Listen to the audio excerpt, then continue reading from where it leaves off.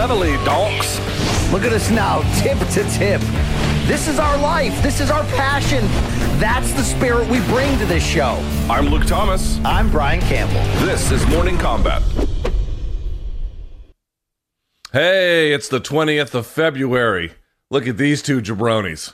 It's time for Morning Combat. Hi, everyone. I'm merely 50% of your hosting duo. I join you from the capital of Estados Unidos right here in Washington, D.C. My name is Luke Thomas, joined by the king of CTE and ED.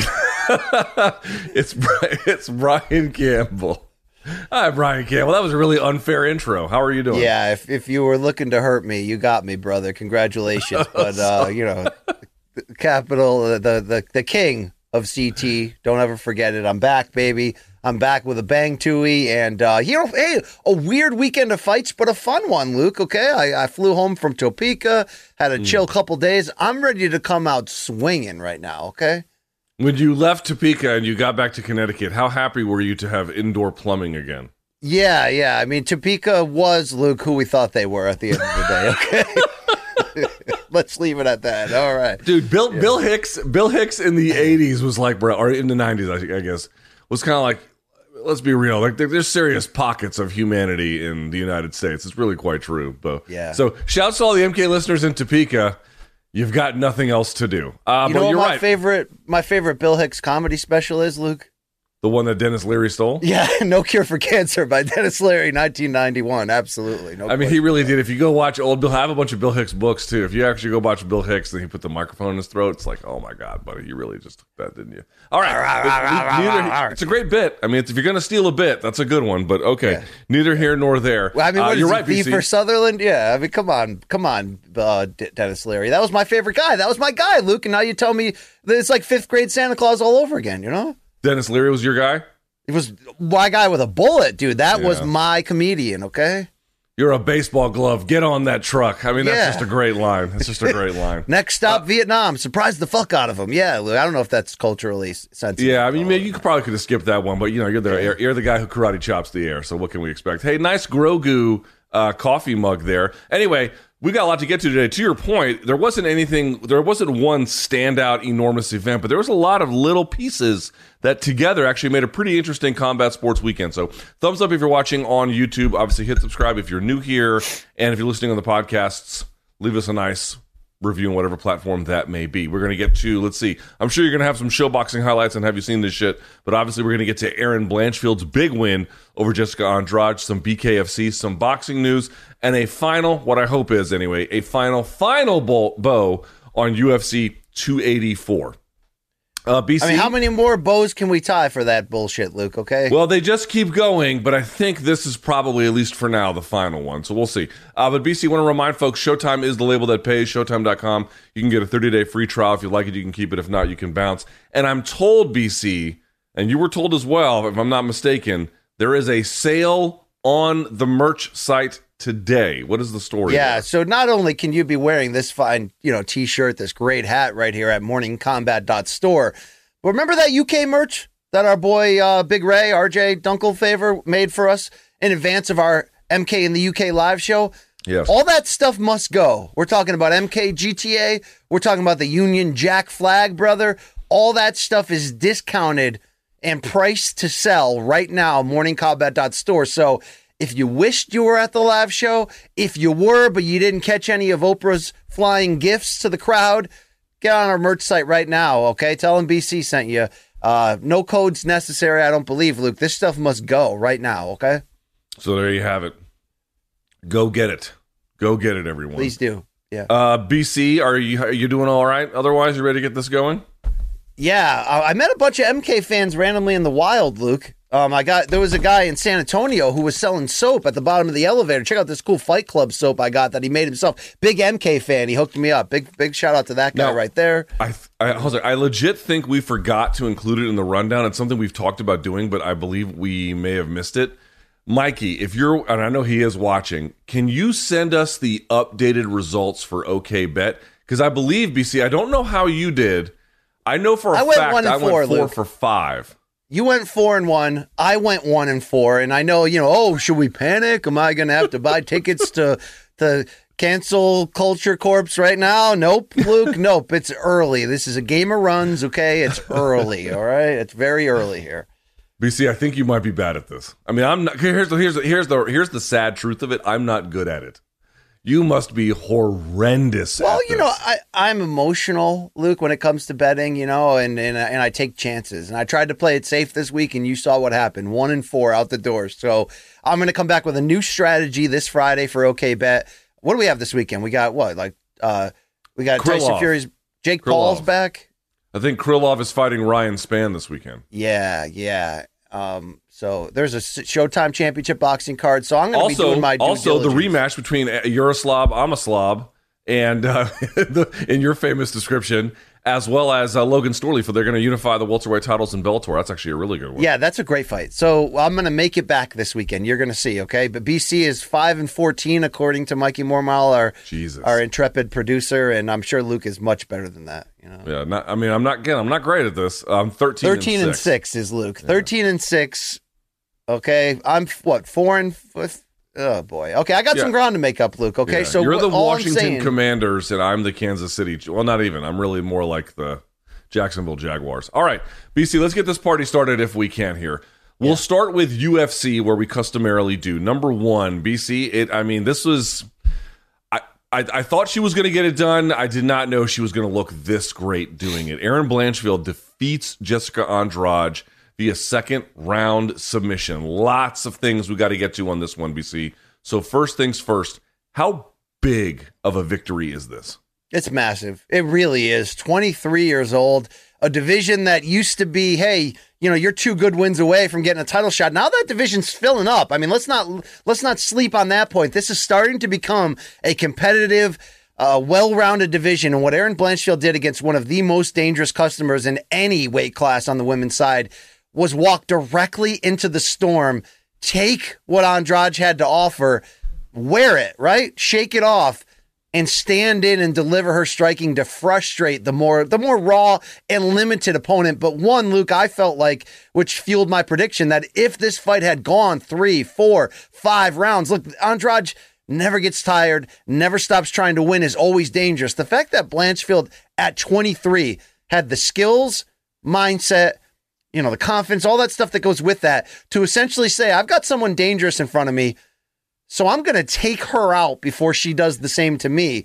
And you add in the speed of that trip takedown to going into side mount to taking the back, and getting that choke in before her legs had even, formed the body triangle around her waist, before the hooks were in, Luke. If you were an educated MMA observer, you would use that statement. This is as mature as it gets.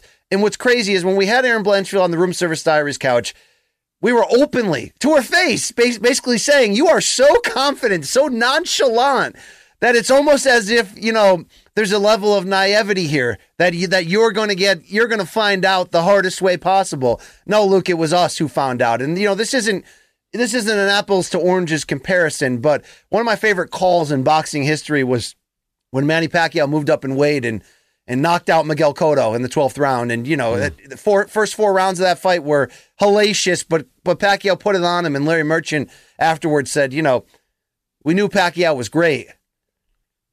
He's better than we thought, it turns out. And, we knew Erin Blanchfield was very good. But, Luke, it turns out she's even better than we imagined coming in. And I think even with you having predicted her to win, is it possible you could have predicted it going exactly the way it did? Her absorbing hellacious bombs early, but staying the course, picking apart Andrade, frustrating her, and then taking her down and finishing her. We have a star on our hands, and she's 23 years old from Elmwood Park, New Jersey. Welcome, Erin Blanchfield.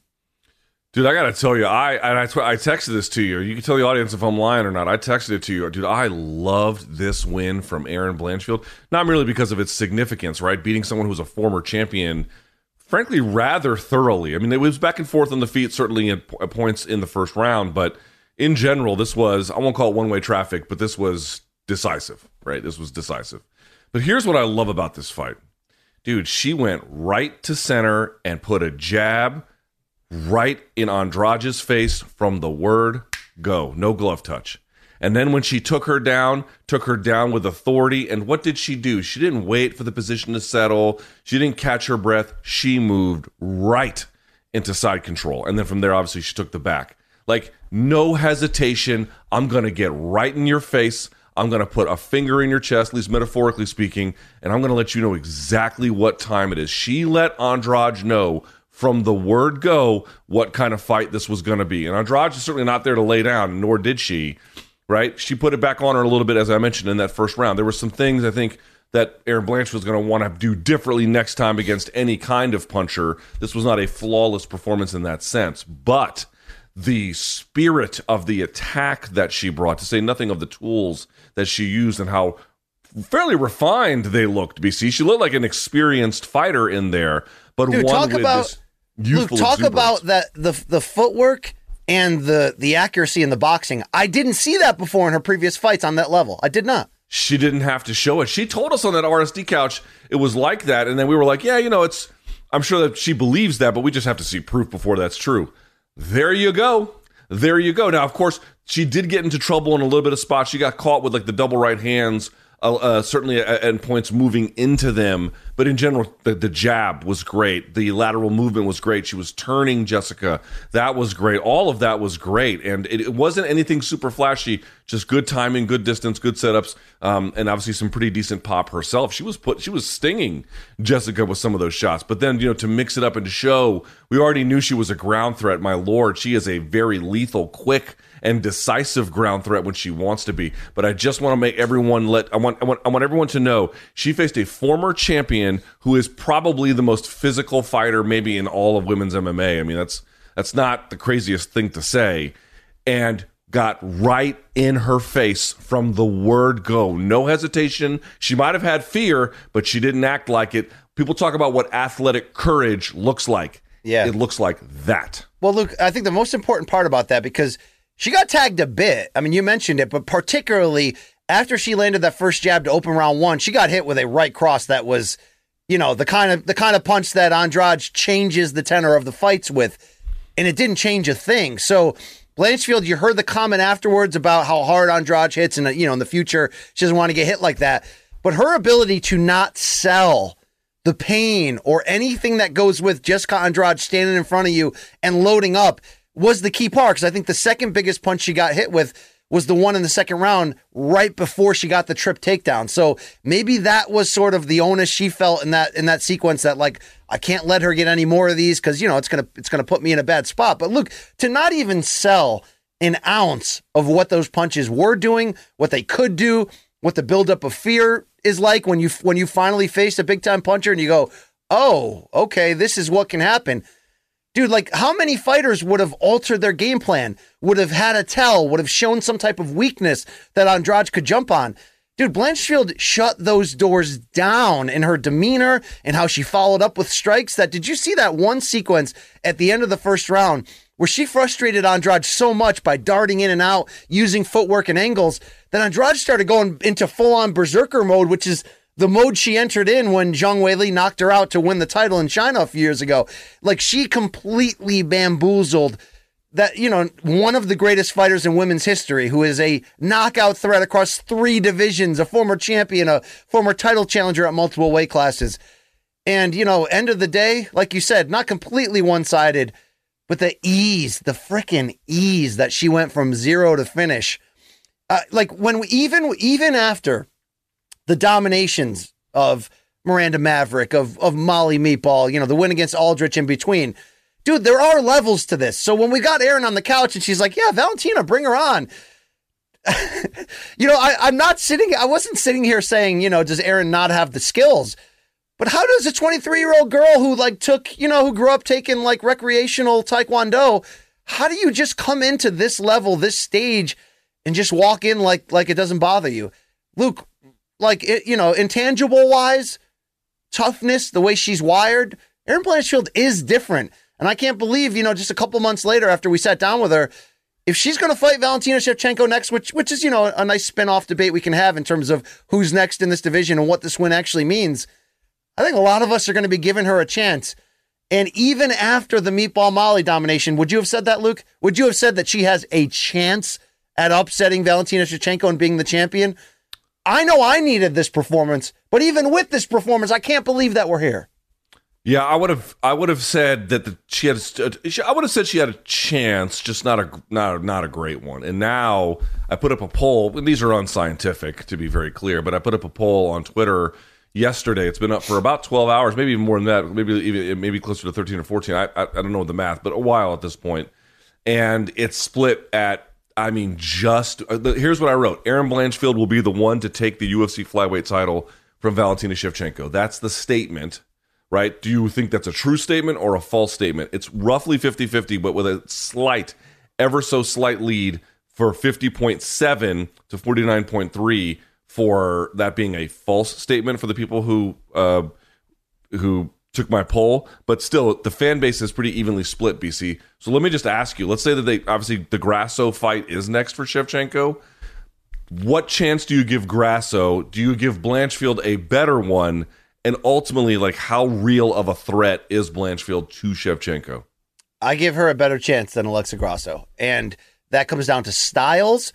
It all, Grasso's, she's competent on the ground, but I think her boxing is her calling card and her ability to stand in there. The problem with somebody like Shevchenko is she's just too perfect as a counter striker in terms of positioning, in terms of accuracy. I mean, everything that comes into that, she's scientific. But obviously, the Taila Santos fight opened up our eyes and, doubled down on what we learned in the Jennifer Maia fight, which is that Valentina can be human against the right style. Well, against Taila Santos, we straight up had a scoring debate over whether Valentina should have still been the champion and whether they should have ran back an immediate rematch. So, Luke, yeah, I give Erin Blanchfield because if there's any hole in Valentina's game, or hole would be the wrong word. I guess it would be more of, where are there areas where she's a little bit more human than she's not?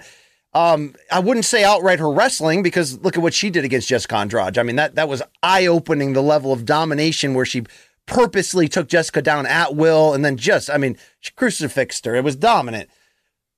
But you're not going to do that to Erin Blanchfield. And what kind of success can Blanchfield have in the grappling department against the great champion? The fact that we now know that Erin is not likely to break mentally, and there are levels to breaking mentally, by the way, Luke. There are, oh crap, I'm getting dominated. Let me go into fight or flight. Either I'm going to just try to survive or I'm going to force myself into getting knocked out. There's different levels to that. But, Erin Blanchfield can carry out a game plan. She's confident. She doesn't waver in the face of adversity. So is she a legitimate threat for this world title no matter who has it next? 100%. She is kind of, and there's still time for Maycee Barber, by the way, so I don't mean to say this, but she's kind of fulfilling the promise that Maycee Barber tried to show when she arrived in this division and said, I'm going to be the youngest UFC champion. I'm going to beat John Jones's record. And look, she's had a couple setbacks. To her credit, she's worked it back around. But she's not at the level that Erin Blanchfield is at right now, Luke. So this is, a prospect that talked a big game that's walking right into the title picture. Now, my question on the rollback to you is, will she get what she told Paul Felder afterwards that she wants, the winner of Shevchenko versus Grasso, when you consider two things, Luke? One, Taila Santos probably deserved that title rematch if we're really being fair. And two, Manon Fiorot is coming on and is what, number one ranked here. So what are we doing moving forward here? How does the future of this play out? I think they'd be foolish to give Fiorot a title shot over her, even if we can grant that Fiorot has. I'm not even sure that's true. I'm not sure how they compare in terms of the number of ranked wins or even total fights in the division at this point. She might have more. I'd have to double check. I don't know. And certainly fostering the French market is not a idle consideration. It's something you would really want to do, which they've done to an extent, obviously, in many ways, not limited to bringing Gane back to a show with their debut in Paris. All I'm saying is, you can, dude, there's just not really a doubt about who is the best person in this division right now other than Valentina Shevchenko. Fiorot is further along, I suppose, in the rankings or whatever it is right now, but she doesn't pose nearly the threat to Shevchenko that what we saw out of Erin Blanchfield on Saturday. Not even in the same ballpark. Grasso's already got her shot. It'll happen here actually relatively quickly, so we'll get some kind of answer there. I think Grasso will make it competitive, but ultimately I just don't know what she has that's better than the champ. And that's really what you have to ask yourself. What does this other person have that is better than the champ, that they can lord that over the champ?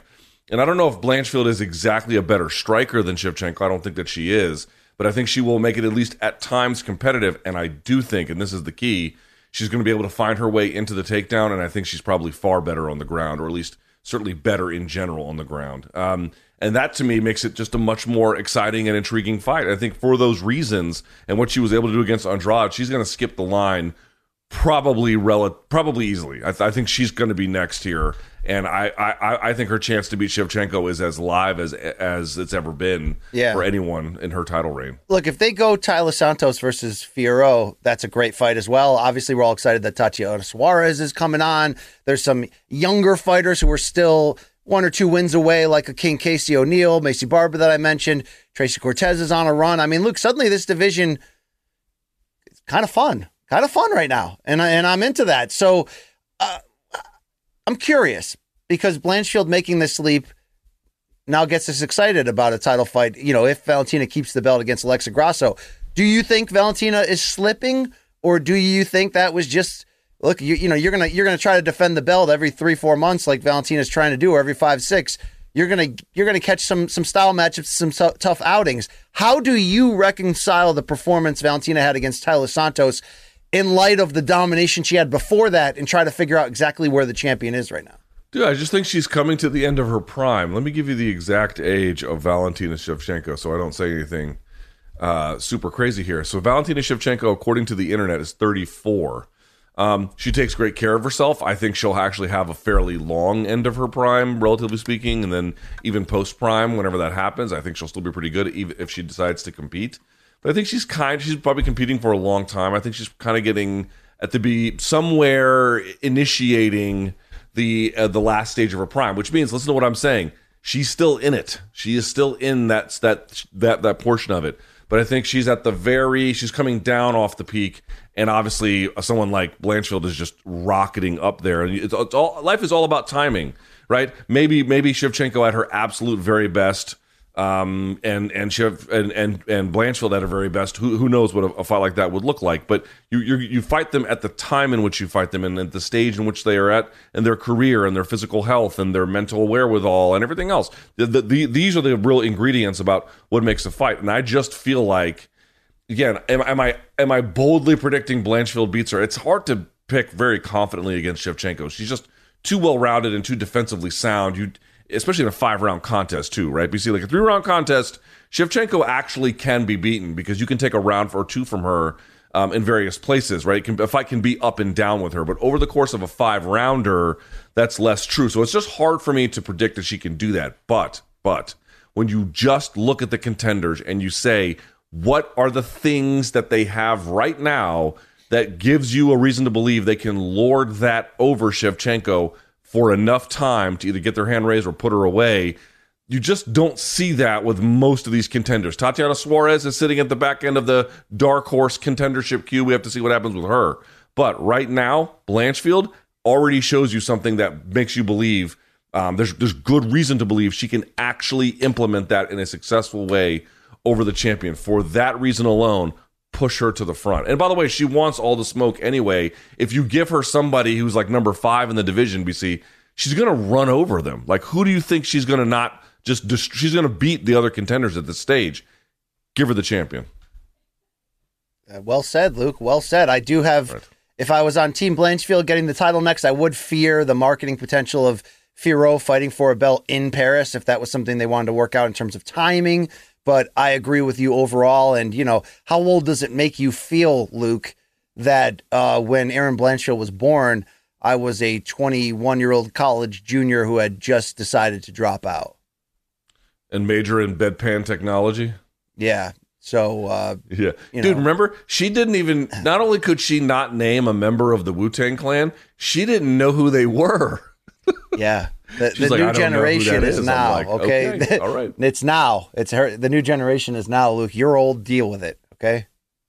Yep. No, I accept it. All right. Let's talk about the rest of that card. Point number 2 here, or topic number 2.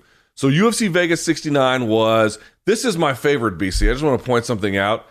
Everyone always talks about, it's the cards everyone says are not going to be good. Those are the best. Nope. Turns out that the card that we thought was going to sucked all the D's. I just want to point that out. We were exactly right We told you it was going to happen, and it did happen. So please, let's put to bed this promoter bullshit that they get you to repeat because they think you're a parrot, that, oh, it's the one everybody sleeps on. Nope. We slept on it for a good reason, and we were right. Okay. That being said, BC, by the way, I just want to point out, we're now about to ask a question about is William Knight's performance the worst in UFC history? Now, Dude. If you get knocked out in 7 seconds, I suppose that is worse because you did truly less than nothing.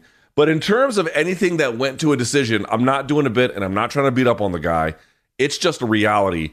That performance by William Knight, BC, for one that went the distance, is one of the worst in UFC history. It just is. Dude, our guy's jacked. First of all, I know this is not his first UFC fight, but I see Manchester, Connecticut. I'm like, yeah, let's go. Let's get fitted for another member of the CT royal family. Luke, okay, me as the king, Glover as the whatever he wants to be.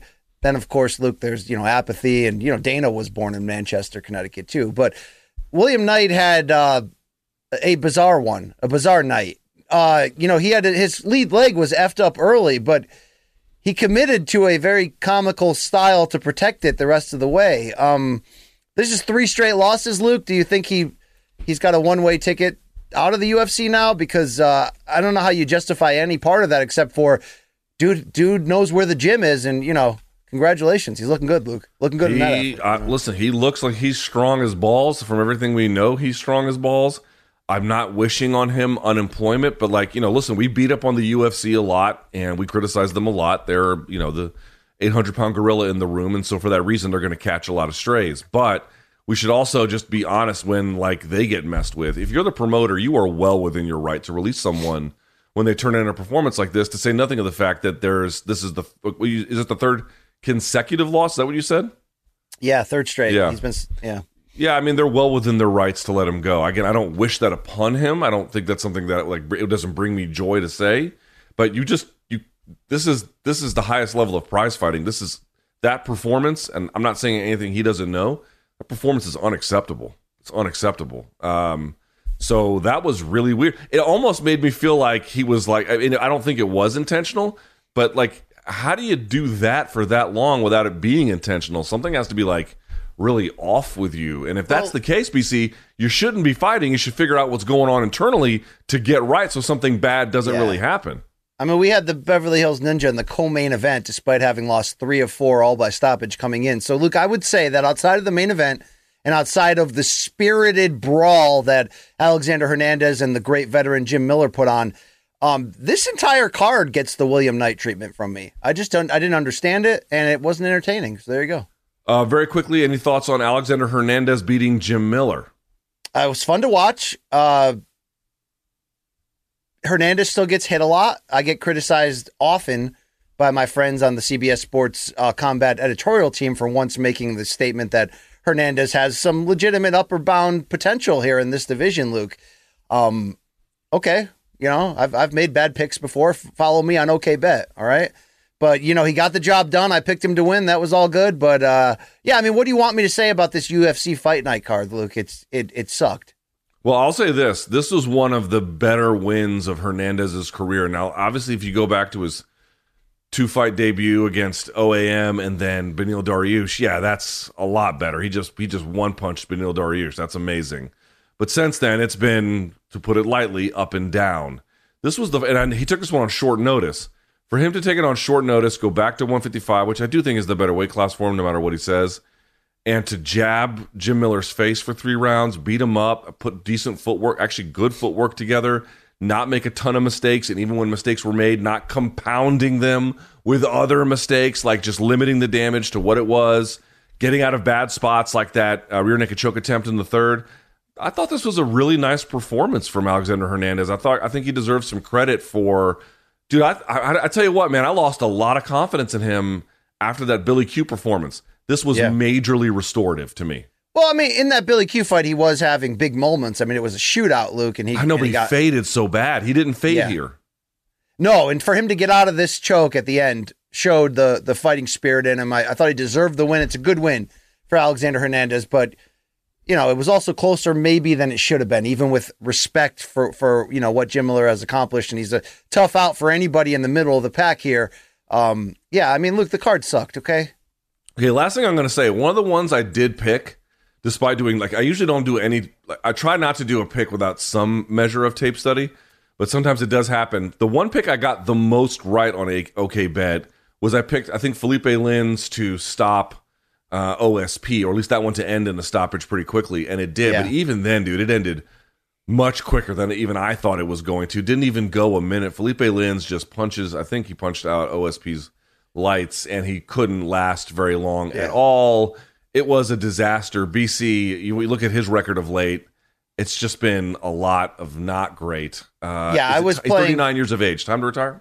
I think it is. And I was playing fuckball games in terms of the betting. I've bet against OSP so many times only to see him knock people out and surprise you. This wasn't one of those moments. We can see the finish coming up on Have You Seen This Shit? But yeah, Luke, it's the end of the line. He's already done the heavyweight experiment. Big win. Good stoppage for Felipe Lins. It was early. He gets a big name on his resume, but I guess that was the bright spot of the preliminary cards. Unless you like, to be fair, the fight that got Fight of the Night honors was the preliminary featured bout between Nazim Sadikov and Evan Elder. And I don't know if you saw Evan Elder's celebration afterwards when he got the bonus and he was crying in the hotel room. And it was a nice moment there. He got stopped on cuts in the third round. But, the fact that you're continuously trying to get me to break down this card against my own will, Luke, it's going to cause a divide between us. I mean, I did put these questions in the rundown, which you did hand approve. I just want to be very clear about that. I did, Luke. I did. All right. Okay. With that in mind, BC, let's actually move over to boxing if we can. Topic number 3. This was an interesting one. So Lee Wood, who had that amazing win where he knocked Mick Conlan out of the ring after Mick Conlan early put it on him, he was back in action this weekend. Ben Davison, the former trainer for Tyson Fury, in his corner. And Lee Wood and Mauricio Lara were having a great fight, BC. Wouldn't you agree? In fact, Lee Wood was down at times early and I think battled back a lot and had a great run through the course of this fight.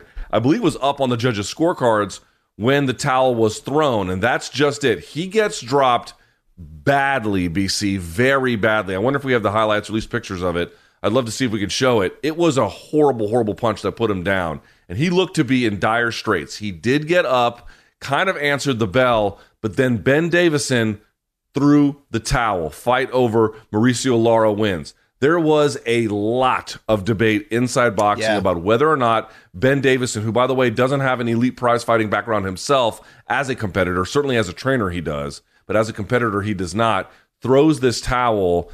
And so the question was it too early? Lee Wood gets on Twitter yesterday and says, I agree with it, even though in real time he was incensed at the idea of the fight being stopped. Having gone back and looked at it, BC, was Ben Davison right to throw the towel? I mean, look, you always want to lean in this dangerous sport on the side of caution. And if a trainer is knowing his fighter and pulling him early, would you rather have that than the opposite? Think, Raquel Pennington against Amanda Nunes and the big debate that came out of that. Yeah. So if this is him knowing his fighter, then I get it. But the situation kind of does matter. This was a title fight. It was a back and forth war between two punchers. You mentioned it. Wood got rocked early, got hit with bombs, but put together a nice 3, 4, 5 round run there where he was landing the more telling blows. He had a cut over his left eye from an accidental headbutt. But when he got dropped, it was a rocket left hook. There's no question about it. An absolute kind of finisher type of punch. Wood did get right back up, got on his feet, beat the 10 count. Did he look a little bit weary? Yes. But here's where, in some cases, the scenario does matter. This was round 7 of a 12-round championship fight. Wood was up on the scorecards, and there was 10 seconds to go in the round. So could Lara have jumped in and badly finished Wood off? Yes, it's possible. It's just as possible that Wood could have held, gotten to the end of the round, got the 1 minute break in between, got revived, and came back out. Is that, dangerous in the long run? Well, yeah, but that's prize fighting right here. This is a world title bout, WBA featherweight title on the line here at featherweight. A spirited battle between the two. Did it feel premature in the moment? Absolutely. As his fighter was summoned to restart, Davison fired the towel, hit the referee right in the chest, and that was the end of it. A fight this good, a fight this big for Wood, who had upset Conlon, and we know Josh Warrington's in this picture as a former champion who got upset by Lara, and we know there's a lot of big options here. And let's give credit to Eddie Hearn and DAZN. They made this fight feel a lot bigger than it was in the promotion, and also in terms of watching it. It was a fun-ass fight. I did feel like it was too early, but if this was Ben Davison, who was a foot and a half away from his fighter when he got dropped, seeing something, protecting him for the future, you can't overly criticize that. You really just can't. But yeah, Luke, it felt like he had more to give. The fight was in the balance. It was a big fight, a fun one. Man, that was tough for me to see Leigh Wood get that, even if it was more likely than not, percentage-wise, that he wasn't going to win that fight. And I think he was up 59-55 on all three judges' scorecards at the time of the stoppage. Here's my only thing, BC, and I don't know if this is true. I don't know if this will ever be true. I'm literally just inventing something, but it makes me wonder, if you just look at the circumstances of the seventh, both in terms of where Wood was in the fight and being ahead at that point, as well as, to your point, about 10 seconds left being in the round, then yeah, like the stoppage does feel like a little paternalistic. I do wonder about whether or not Wood had been hurt in training previously. In other words, like he gets dropped with this huge punch, and we can both agree honestly, BC, I don't know if you agree with this. It looked to me like the punch flat put him out, and then his head hitting the canvas may have just woken him up, because that was a hellacious punch. I wonder if he'd been knocked out in sparring previously.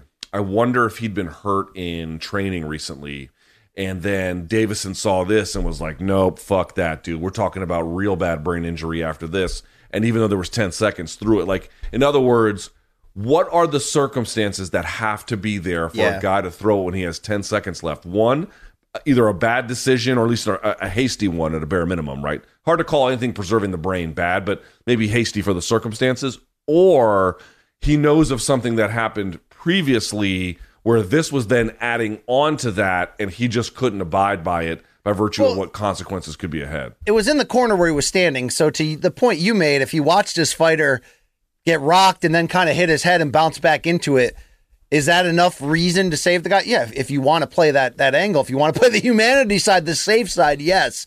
It's just hard because, look, the round before, he had rocked Lara. Wood had landed a huge shot, and, this became a two-way standing war. I mean, it still had elements of a boxing match. It wasn't rock'em sock'em, but they were going in there to close the distance and land bombs. Title fight, I don't know. You take that risk. That's what we've done in the history of boxing. You take that risk. But to your point, to the things we may not know, I mean, Davison is I like Ben Davison a lot. I think he's a good personality. I love the breakdowns that he does when he's used on television as an analyst. But to your point, Luke, he didn't have this big fighting career himself. He kind of got picked out of the scrum by Tyson Fury to become the lead trainer when he was just 25 and part of the extended team. And I do really believe that he's a smart trainer, especially defensively. The work he did with Tyson in that first Deontay Wilder fight is a great example of that. But he's very young, doesn't have a long, detailed track record. I think people love to criticize him quickly in that regard. If you're going old school, you can criticize him in this case. And, good for Leigh Wood to get the back of his trainer afterwards and realize he was trying to protect him. And, he will fight again, Luke. You can sustain serious injury when you get back up and you're still out on your feet and you're still going to fight. No one's going to sit here and say, and debate the danger in that. It's just that that's boxing and this was a title fight. So you can understand both sides of the argument for sure. Okay. Here's the part that does get me. So after the fight was over, there was, again, you watch Leigh Wood's initial reaction. He didn't understand it, which, by the way, should also play a role in how much we assess, the quality of the stoppage. But he afterwards took to social media and says he understands it and respects it and actually even appreciates it. BC, is it not impossible for you to imagine a scenario in MMA where not only does the fighter come out afterwards and defend the stoppage via towel throwing, does it with a trainer who never basically fought, let's say at the UFC level at all whatsoever? Like, I can't even fathom that in MMA, and yet it just actually happened in boxing. Why? Why is that so impossible in this sport? In MMA, that there's not a quicker trigger, is what you're saying? No. That it's more accepted? No. The point I'm trying to make here is, like, it's one thing that you get a guy to come out and be like, wow, this is really, I respect my trainer. Even that alone is unusual in MMA. But we kind of had that debate. But to have it with a trainer who basically doesn't have any of the same commensurate prize fighting experience, like just a guy who's just a coach who never really competed in any kind of way similar to this, like that, all of those things never exist in MMA. And I'm trying to figure out why all of those factors are true. I mean, there have been elite coaches that weren't great fighters in MMA, though, to be fair, right? Like who? Greg Jackson, I guess. Faraz Zahabi, was he a great fighter, Luke? No, but he is a black belt under John Danaher. Okay. He did fight a little bit. I mean, I guess I get the spirit of the point. I thought you were asking more on a danger level, maybe because boxing we actually see deaths in the ring almost to an accepted level. I mean, obviously it's a monster tragedy each time it happens, but I'm not going to lie, when people criticize boxing media afterwards for kind of not following up on these stories and moving on to the next fight, I think sometimes we do that to survive, Luke, as gnarly as that sounds, because it's so overwhelming when it happens. So from that side of it, again, if this was a trainer just knowing his fighter and not wanting to see him get badly hurt, none of us should have any issue with that. I understand that. Maybe that's why in MMA they're less as likely to throw in the towel and do that. But I mean, I don't think we ever see the towel thrown in an MMA, do we? Ever? Very rarely. It happens, but very rarely. Stoppages in the corner between rounds for sure, but not, yeah. BC, let's get to a little BKFC. We don't do a lot of BKFC, but they had a wild night. They had a wild freaking night. So topic number 4, let's talk about BKFC Knucklemania 3. Took place, I think, right around Albuquerque, New Mexico. There's a lot to get to here. We'll go to the 3 biggest ones right away. BC, Diego Sanchez loses yet again, this time to Austin Trout. Now, he didn't get stopped with punches. He got stopped with cuts, but the cuts, of course, were caused from punches. He accuses Austin Trout of greasing. What say you, BC? Is it time for Diego Sanchez to really just hang it up? Yeah, it's been time. It's been time. Some guys, like, what's that saying that you see sometimes, Luke, printed on military things of, all gave some, but some gave all? Like, Diego Sanchez gave all in basically every single fight he was a part of. So while other fighters were more accepting of saying, okay, it's your Twilight's twilight, there's a couple paydays out there for you if you want them. So go do celebrity boxing, go do bare knuckle, go do whatever the hell you want. I think in Diego Sanchez's case, I mean, look, one thing that I don't think he gets the credit for that he kind of should is like Jim Miller or Matt Brown right now, he was able to linger and be relevant for a while and actually win some fights maybe he shouldn't have, and to stay around. But Luke, comparatively to other guys, I mean, he's taken an extreme amount of punishment going back to his initial prime, which was such the early days of the sport that it was more about two guys just running into each other. At some point, somebody's got to step in and say, like, not just commission shouldn't approve this, but, as a whole, the fight community shouldn't approve this. How much is too much before you're just going to be like, yeah, it's probably going to end badly for him, but just go out there and do what you want. No, it's not about being competitive anymore. It's not about that he lasted to the 4th round until the cuts happened. And I mean, he got beat up again, Luke. How far away is Diego Sanchez's situation right now from Bigfoot Silva? How far away, Luke?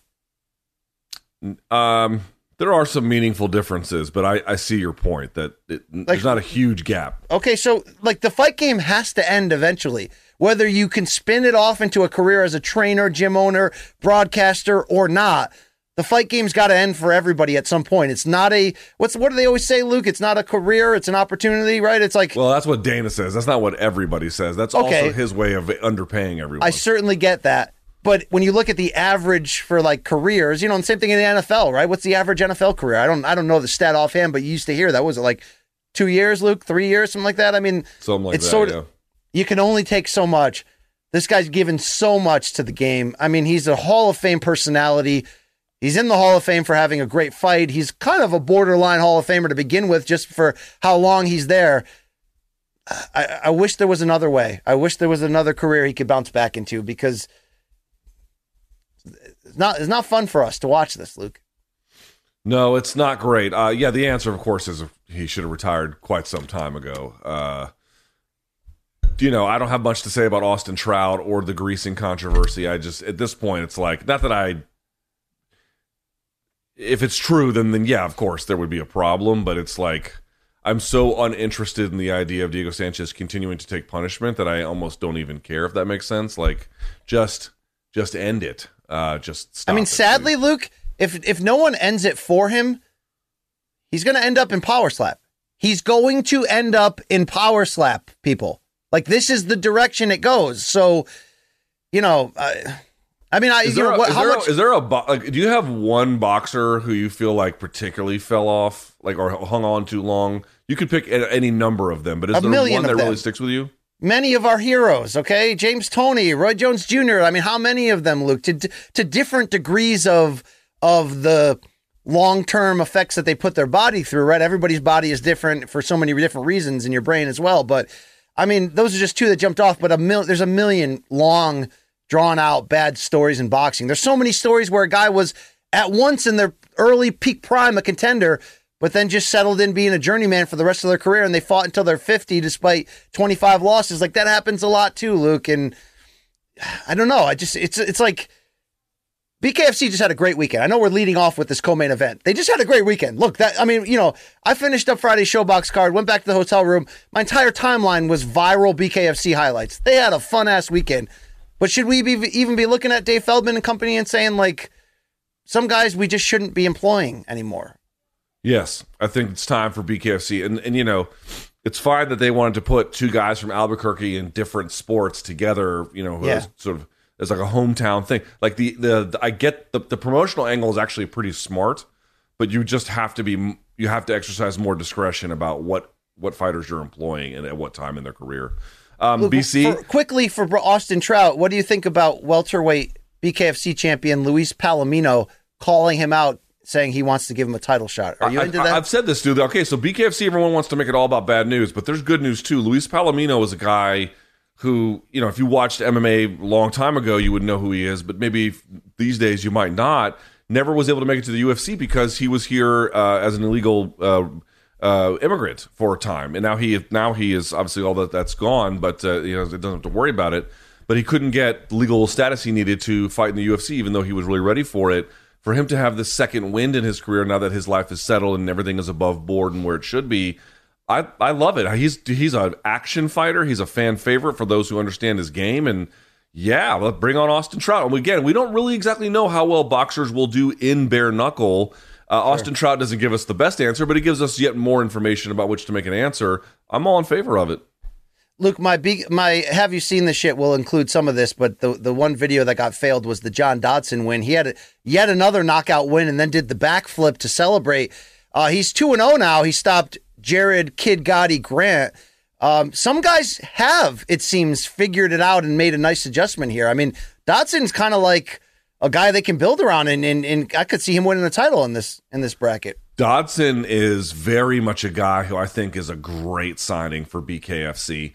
He's still fast. He's going to be faster than a lot of the guys he goes up against because he was a great athlete.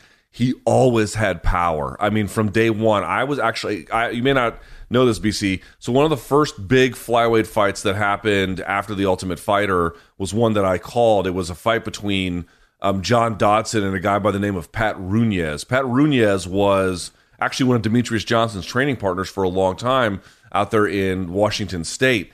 And it kind of funny, it went the way that I believe the first fight with DJ went, where Runez got hurt bad by some of the power punching from Dodson, but then was able to storm back and win a 5-round decision. So, it's a fight that Dodson lost, but it was one of my first introductions to like the kind of power he can offer. It was incredible.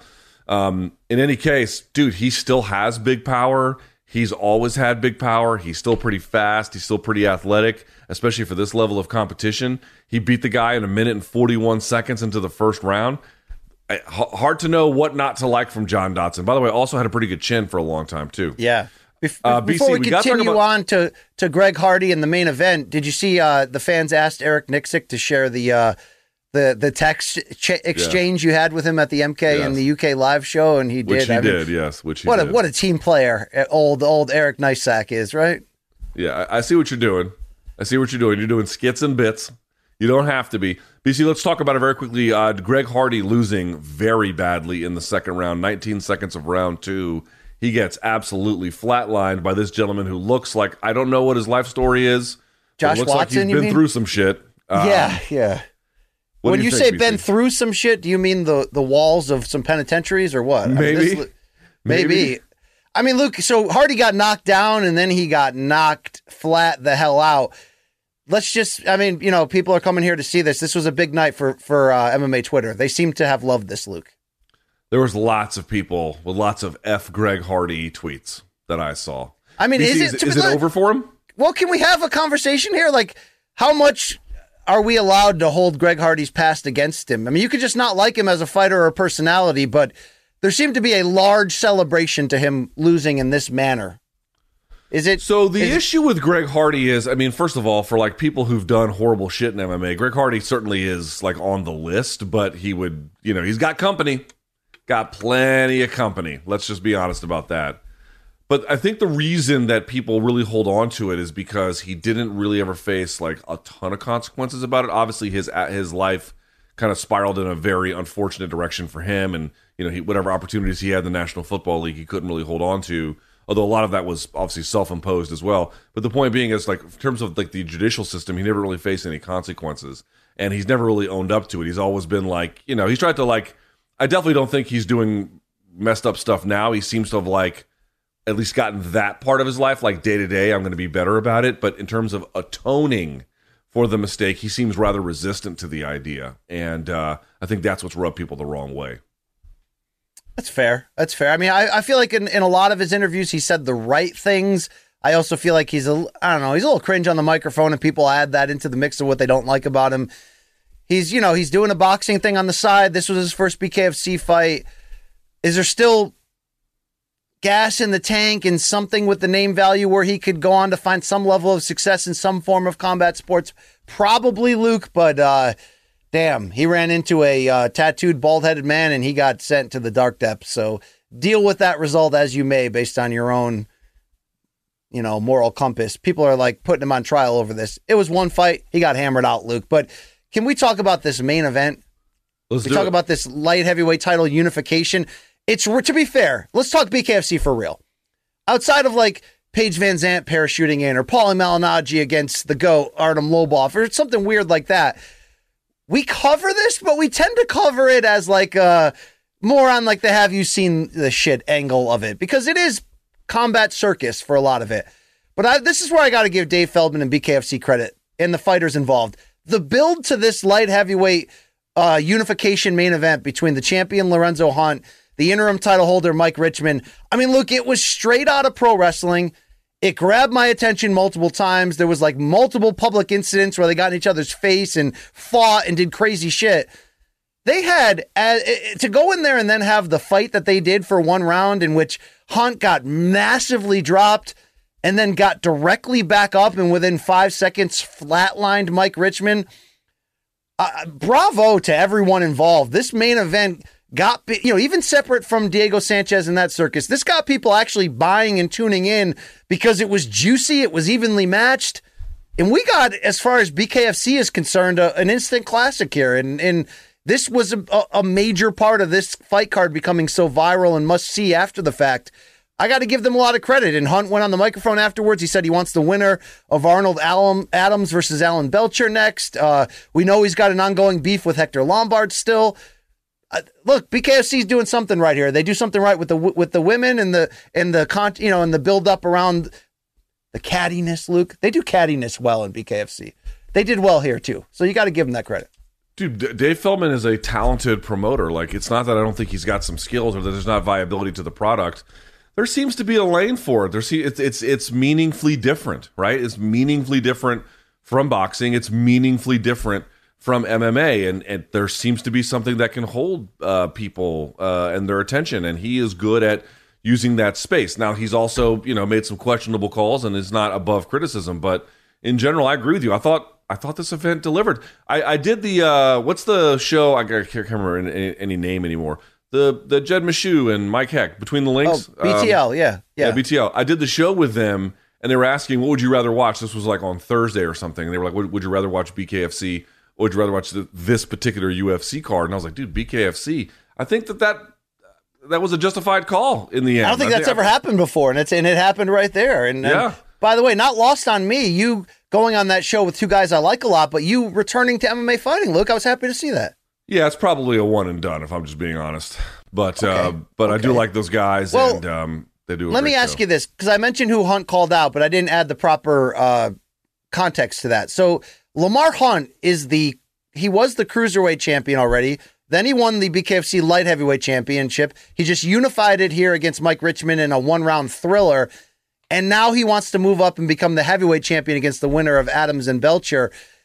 Is Lamar Hunt having this twilight of a potential 3-division championship run in BKFC? Like, is that anything, Luke? It's something, right? It's pretty cool. It's something. I'm not sure what it is. I've given that less than zero thought. You're only introducing this to me for the first time. So I don't know what to say. I have to think about it. But to your point, man, like, they've got interesting guys. They've got interesting rivalries. Not all of it works. Some of it doesn't work. And some of it is nauseating. But a lot of it is kind of interesting. It's a mixed bag. It's not just all bad or, in many cases, all good for highlights. It's a weird amalgam, and they're trying to figure it all out. All right, let's go to point number 5 here, BC. And this is what I meant about, can we please, for the love of God, put a bow on this? Please? Can we end it here? The Western Australia Combat Commission, I believe this is the relevant athletic commission in, obviously, Western Australia, a.k.a. in this particular case, Perth, released a report, I think just before the weekend or on Saturday itself, detailing that to their awareness, no one on the UFC 284 card broke any rules related to weight cutting or anything else. And Jeff Nowitzki got out there. He was asked about it by Brendan Fitzgerald, and he was like, I'm not sure what else you want us to say. So let's recap, BC. There's been no formal complaint lodged that we're aware of. The 3 regulatory agencies, the promotional entity and the 2 regulatory agencies, have all said that, here's what the best information that we have. No one's filed a formal complaint. We're not aware of any wrongdoing. There's been not a single shred of publicly presented evidence that in either forensic or otherwise that tells you what Islam Makhachev did or did not do. Can we finally admit that, as from what we know, there's nothing to this story? Well, the only thing we had to this story was accusations, it seemed, from Dan Hooker, of course, a teammate of Volkanovski, on Twitter.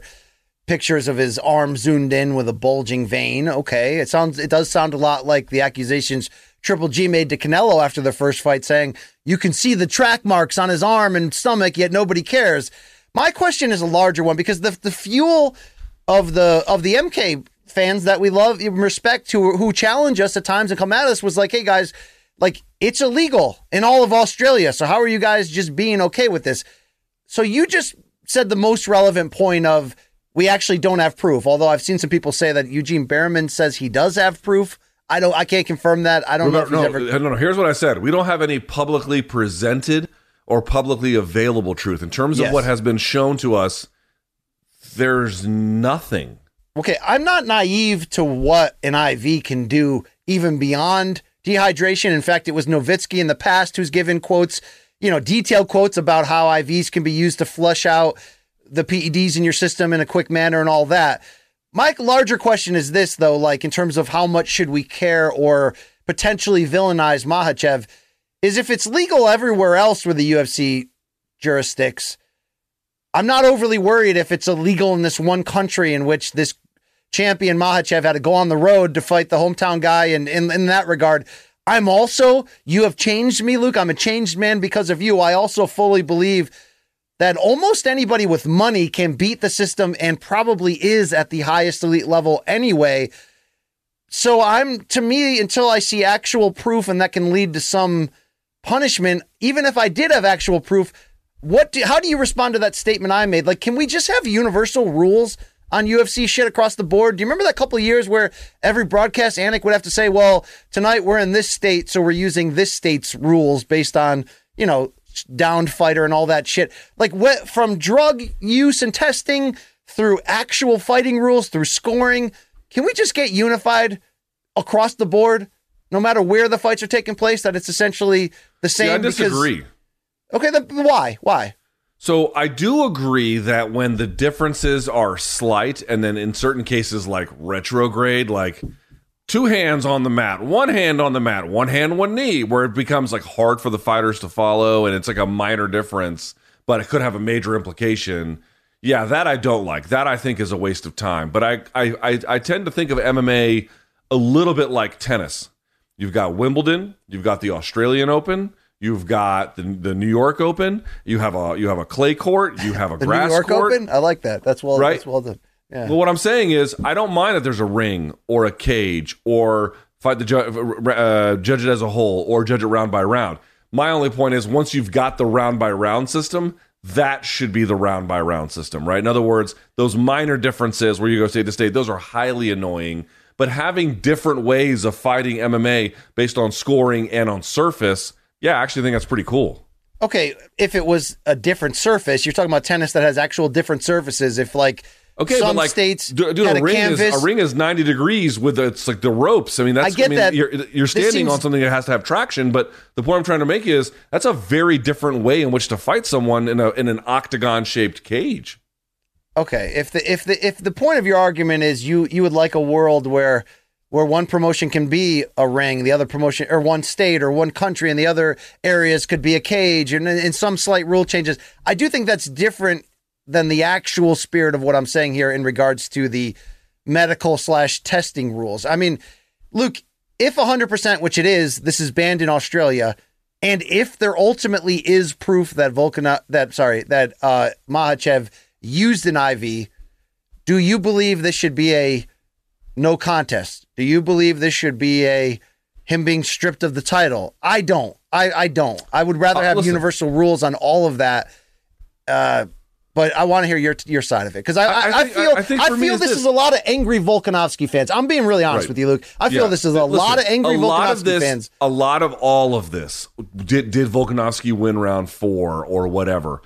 All of this, or I should say, again, a great deal of it is simply someone's a Volkanovski fan, or they feel like he was wronged. So let me invest energy into any kind of way in which I can undermine the legitimacy of Makhachev's victory. And of course, it was close. That is a fair thing to say. It's fair to think that Volkanovski won that under the way in which you scored it. Like, we've been over that. All that's fine. But to your point, there's just a ton of protesting going on, manifesting itself in ways where like being unhappy with a decision should not show up. My attitude is very, very fucking simple. If he broke the rules, or there is reasonable evidence to conclude that he did, or there's a reasonable evidence or need for an investigation, fine. Do it. Punish him. But every time anyone in a position of authority is asked, what's the score? Not only are they telling you they don't have any evidence, they're not even telling you that they have any reason to believe that there's evidence. They don't have shit. They don't have a formal complaint. They have nothing. No one has given the commission or any of these other relevant authorities anything to go on. What do you want us to do? I'm not saying Dan Hooker has no evidence. I don't know if he does. I'm not even saying Dan Hooker doesn't have reason to believe whatever it is he believes. Maybe he does. But what I'm asking MMA fans and frankly MMA media to stop doing is validating unsubstantiated claims and dragging people's fucking names through the mud that don't need to be there. It is possible that Makhachev broke a rule, in which case something should be done about it. But it is equally plausible he has done absolutely nothing wrong. There's no evidence for it. And the due process of the kinds of things that you should be protected from have just been totally run over by accusations that media ran with without ever trying to substantiate any of them first. Even if you don't think Makhachev is the most sympathetic character, somebody else will be. It's about respecting the process, BC. It's about respecting like what has actually happened. What do you have to go on to really like villainize and scrutinize someone? And if you're in the public like us, you have nothing. You have nothing to go on. Stop doing it. Okay, Simple. But let me ask you this question again.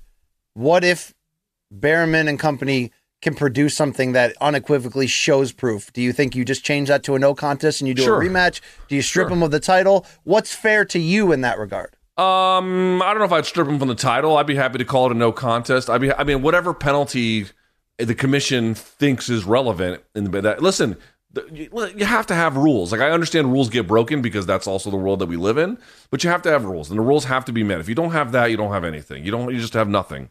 So you have to enforce a modicum of it. But it's like the commission is out there telling you, we don't even have a formal complaint. What is it you want us to do? What is it you want us to do? Is it lazy, though? No one ever respects anyone's due process because they already decide that they're not sympathetic characters. That's the part to me that gets me.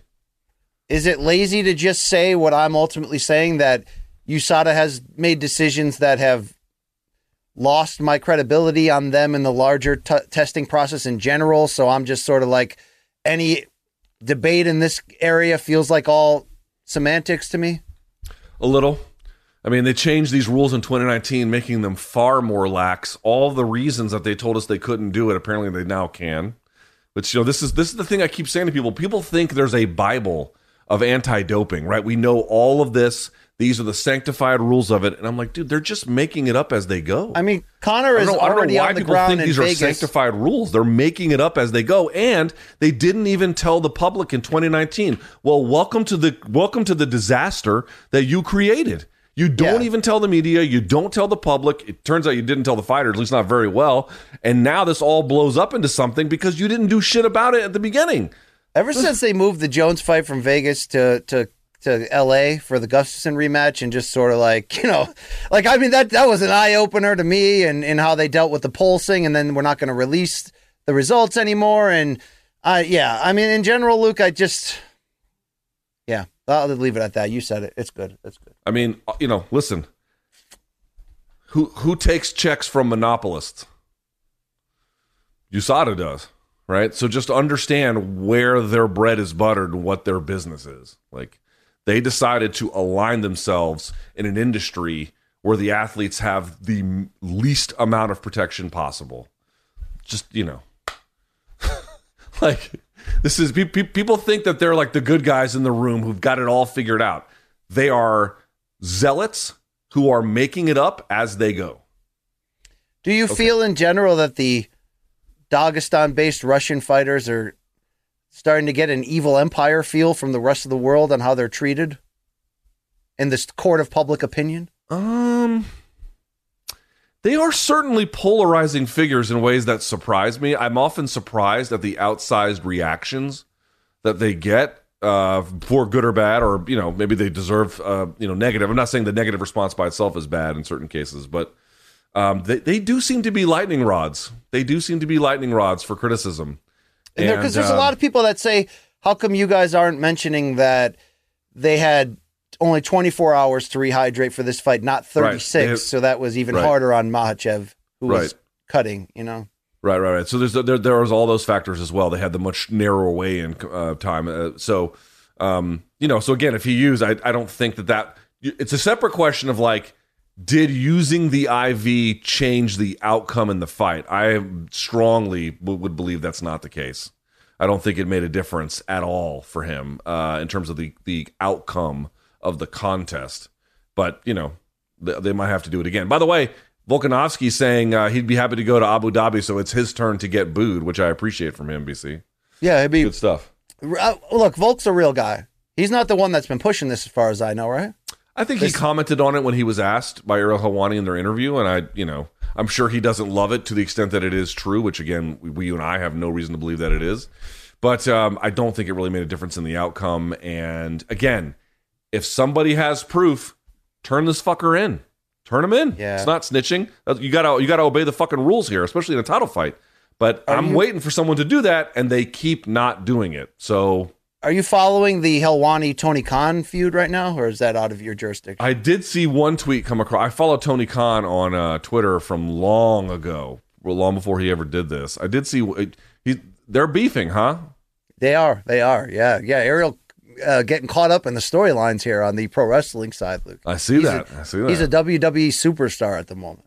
I guess so. All right, BC. With that in mind, our top 5 is done.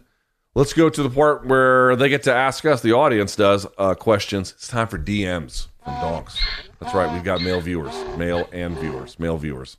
Male. Hee-haw. Friggin' haw. All right, BC, from we put up posts on social every Sunday. Y'all fill it up, and then we pull from there. At dog.stone. Real talk. Why do some fighters only start trying to check kicks after they've already been hurt to the leg and body? Obviously, Knight was a huge example, but we also saw it to a lesser extent with Emmett against Yair. BC, what do you think? Well, to stand in there in kicking range, you're usually trying to establish early in the fight something. Your jab, the fact that you're going to get inside and stay inside on somebody. So I think a lot of people like to no-sell the effects of that so that they don't show any tell, so they can stand there and then, they get to a certain point of where it's starting to compromise them, and then it's all about protection. I mean, that's sort of, that seems natural to me, Luke. Well, my answer was going to be a little bit different, which is that one, they probably feel like they can get people to stop it sooner or later with everything else that they're doing. And the other part too is that, like, I don't, have folks ever checked kicks? It fucking hurts. It hurts to check. It doesn't feel good. I don't want anything to do with that. You ever slam your shin into the hitch on a trailer or something, Luke? You'll be down and out for a while from that shit. Yeah, it's extremely painful. I mean, you can't really do it very effectively unless you have deadened the nerves in the front of the shin for a long period of time, and that comes from kicking the bag, that comes from actual shin work, that comes from all kinds of stuff that just takes time to deaden the nerves and harden everything in there. And if you don't do that very commonly, or you've not done that over the course of your career, and you check a kick, dude, understand what does checking a kick do? The best kinds of check kicks is they tell you not to just raise your leg straight up. They want you to raise it at an angle and then up so that their shin catches your bone at the most painful point for them. It's a pain deterrent. Could also be other forms of deterrent, but it's in many cases a pain deterrent by having bone-on-bone connection to stop them from doing it. That's a two-way street. Unless you've really worked on your shins, it's very, very painful to do that. You can and you should, but it's not like it's I'll just raise my I raised my leg in the air, therefore he has to stop. No, it's a physical pain deterrent, and that's hard to do. It's hard to do. You think William Knight just hit his limit and he was just F this, I'm surviving? Yeah. I think something's probably wrong with him in this, not in the greater sense, but from a competitive standpoint. I just don't think you can walk in the cage and turn in a performance like that, and then not ask questions about like what's going on at home, you know? Like, do you think Volkanovski should have kicked at Zuck right in the shin in the beginning of their like video game sparring sequence just to show him where he is right now and in terms of being a real fighter? I think he should not deal with him at all. But, that's just me. All right, at z.firm.esp. I said, like, is this a place in Spain? What is this? All right, with Shavkat Rakhmonov fighting in 2 weeks against a legit contender like Jeff Neal, do you find it inevitable that he will eventually match up against Khamzat in the future, possibly even for the belt? If so, who would you favor? BC, is it inevitable, and if so, who wins? I don't feel it's inevitable anymore, because doesn't it feel like Khamzat's going to be a middleweight fighter moving forward? It feels like that. All the talk about him and Whitaker, it feels like they're not going the route of forcing him to take a welterweight fight to prove that he can still make the weight, which would have probably been Colby on pay-per-view, would have been fun, and then waiting for the winner of the trilogy between Usman and Edwards. We're not going in that direction, it seems. So will Shavkat, if he wins, Luke, he's going to go right to the front, and he's going to be fighting for a title. No, right now I don't see them fighting each other. But if they fought tomorrow at 170, Luke, who's the favorite? I don't know. I feel like, here's the thing. Khamzat is like the guy who has the physical tools to win just about any 170 contest. Yeah. But I feel like his aggressive style will make him make mistakes. And over the course of a 5-round fight against Rakhmonov, it seems like a real bad idea. Right now, when we talk about, this originated, we used to do hashtag Holy Hammer, Luke. I used to have my cupboard behind me. Some of that was to play up these amazing fighters coming out of Eastern Europe, Russia, Dagestan, the surrounding areas. They're just taking over the sport. But part of that, too, was about, we're both super fans along with being journalists. And sometimes fighters come on our radar and they grab us, Luke. You're a Shavkat Rakhmonov guy. Is he number one? Is he the number one horse in your stable at the moment of like favorite fighters that are coming on and you're willing to, invest money in their stock that like, is that your guy at the moment? Yeah, that's my guy. I have extremely high, and I have for almost since his first fight. I've been like, oh, okay, this is a different level in every way. So yeah, he's probably my number one. Yeah. We met his manager that time at the World MMA Awards. Luke, real nice guy. He said he's a big MK fan. Very nice guy. Yes. Very nice guy. All right. From at mporter440. BC, with power slap rating struggling. I've not paid attention, I guess, but I'm not surprised to hear that. What are the odds Luke could get a tweet to show up on that broadcast? That is BC. They don't love my tweets over at the UFC, I guess, huh? No, imagine if you and Anthony Smith just started having back and forth discourse about who you think's gonna win the slap pay-per-view coming up. I think you can make it on the screen, Luke. I think you could. Yeah. Our old boss, who knows the UFC brass very well, just looked at me one time during the first meeting I ever had with him. He's like, they don't like you very much. I was like, yeah, what do you want me to do? Sorry. Yeah. All right. From at Nick So Loud, can we get an episode where you both train BJJ? Wait, I'm 43. Will we fucking stop? Or any martial art together? Boxing is also an option. BC, I'm not boxing you. Look, here's the deal. As long as Showtime is consistently willing to fund our documentaries, and I know when we did the last one, episode 7, it was 42 minutes long. We thought that might be the end of it, so let's go out with a bang. Somehow, Luke, we got approved again for Doc 8 of our England trip and wherever else we acquire film for. But sometimes what makes those docs great are the things that we're on the road and we do. Imagine if you and I were on the road. Let's say we went down to we got a home office for CBS Sports in FTL down there in South Florida. Imagine if we did that and we went over to Kill Cliff or someone like that and we had a friend in the business there. Imagine a Rashad or somebody, and you and I were able to put the stuff on like Zuck did and just kind of trade calf strikes, and maybe I'll probably nothing a double leg couldn't figure out if I got in there with you, Luke. I mean, how's your takedown defense? My takedown defense is actually one of my better parts of my game. All right, I'd have to surprise you with some spinning shit then, but I'd be willing to fool around there with the doc cams. Luke, are you saying that's not something you're doing? It's not something I'm doing. No, I'm not interested in that whatsoever. Now, is that rooted in the potential for embarrassment and mocking, or is it more rooted in look, I'm 40, I'm old. I'm 43, I'm old. And, I don't want BC effing around and hitting me with some, jumping knee or something. Yeah, I mean, definitely, it's definitely both, right? Definitely, I know that, physically, I just cannot move at all like I once did. That's part of it. The other part of it is just, I don't know, man. It's weird. I almost have, Our bodies come in different shapes and sizes, so doesn't it make sense that our weight loss plans should too? That's the beauty of Noom. They build a personal plan that factors in dietary restrictions, medical issues, and other personal needs so your plan works for you. Noom doesn't restrict or shame when you want to treat yourself. Their flexible program focuses on progress instead of perfection. You don't have to give up carbs or anything. And with their daily lessons, you can learn something new about your food choices every day. After just a few days of using the app, I learned how to recognize cues for overeating and how to choose the right foods to feel full. Stay focused on what's important to you with Noom's psychology and biology-based approach. Sign up for your trial today at Noom.com. That's Noom.com. And check out Noom's first ever cookbook, The Noom Kitchen, for 100 healthy and delicious recipes to promote better living. Available to buy now wherever books are sold. I almost have a resentful attitude, but that's not, it's weird. I don't have anything to resent, but the problem was, man, I didn't finish my training the right way. And I didn't realize it at the time. I left super banged up and just broken. And it's taken I've had to do physical therapy for stuff for years. Yeah. And it just left a really sour taste in my mouth at the end. Unfortunately, it was, and I want to be clear, I don't view that as the sum total of my experience. The sum total is actually quite positive.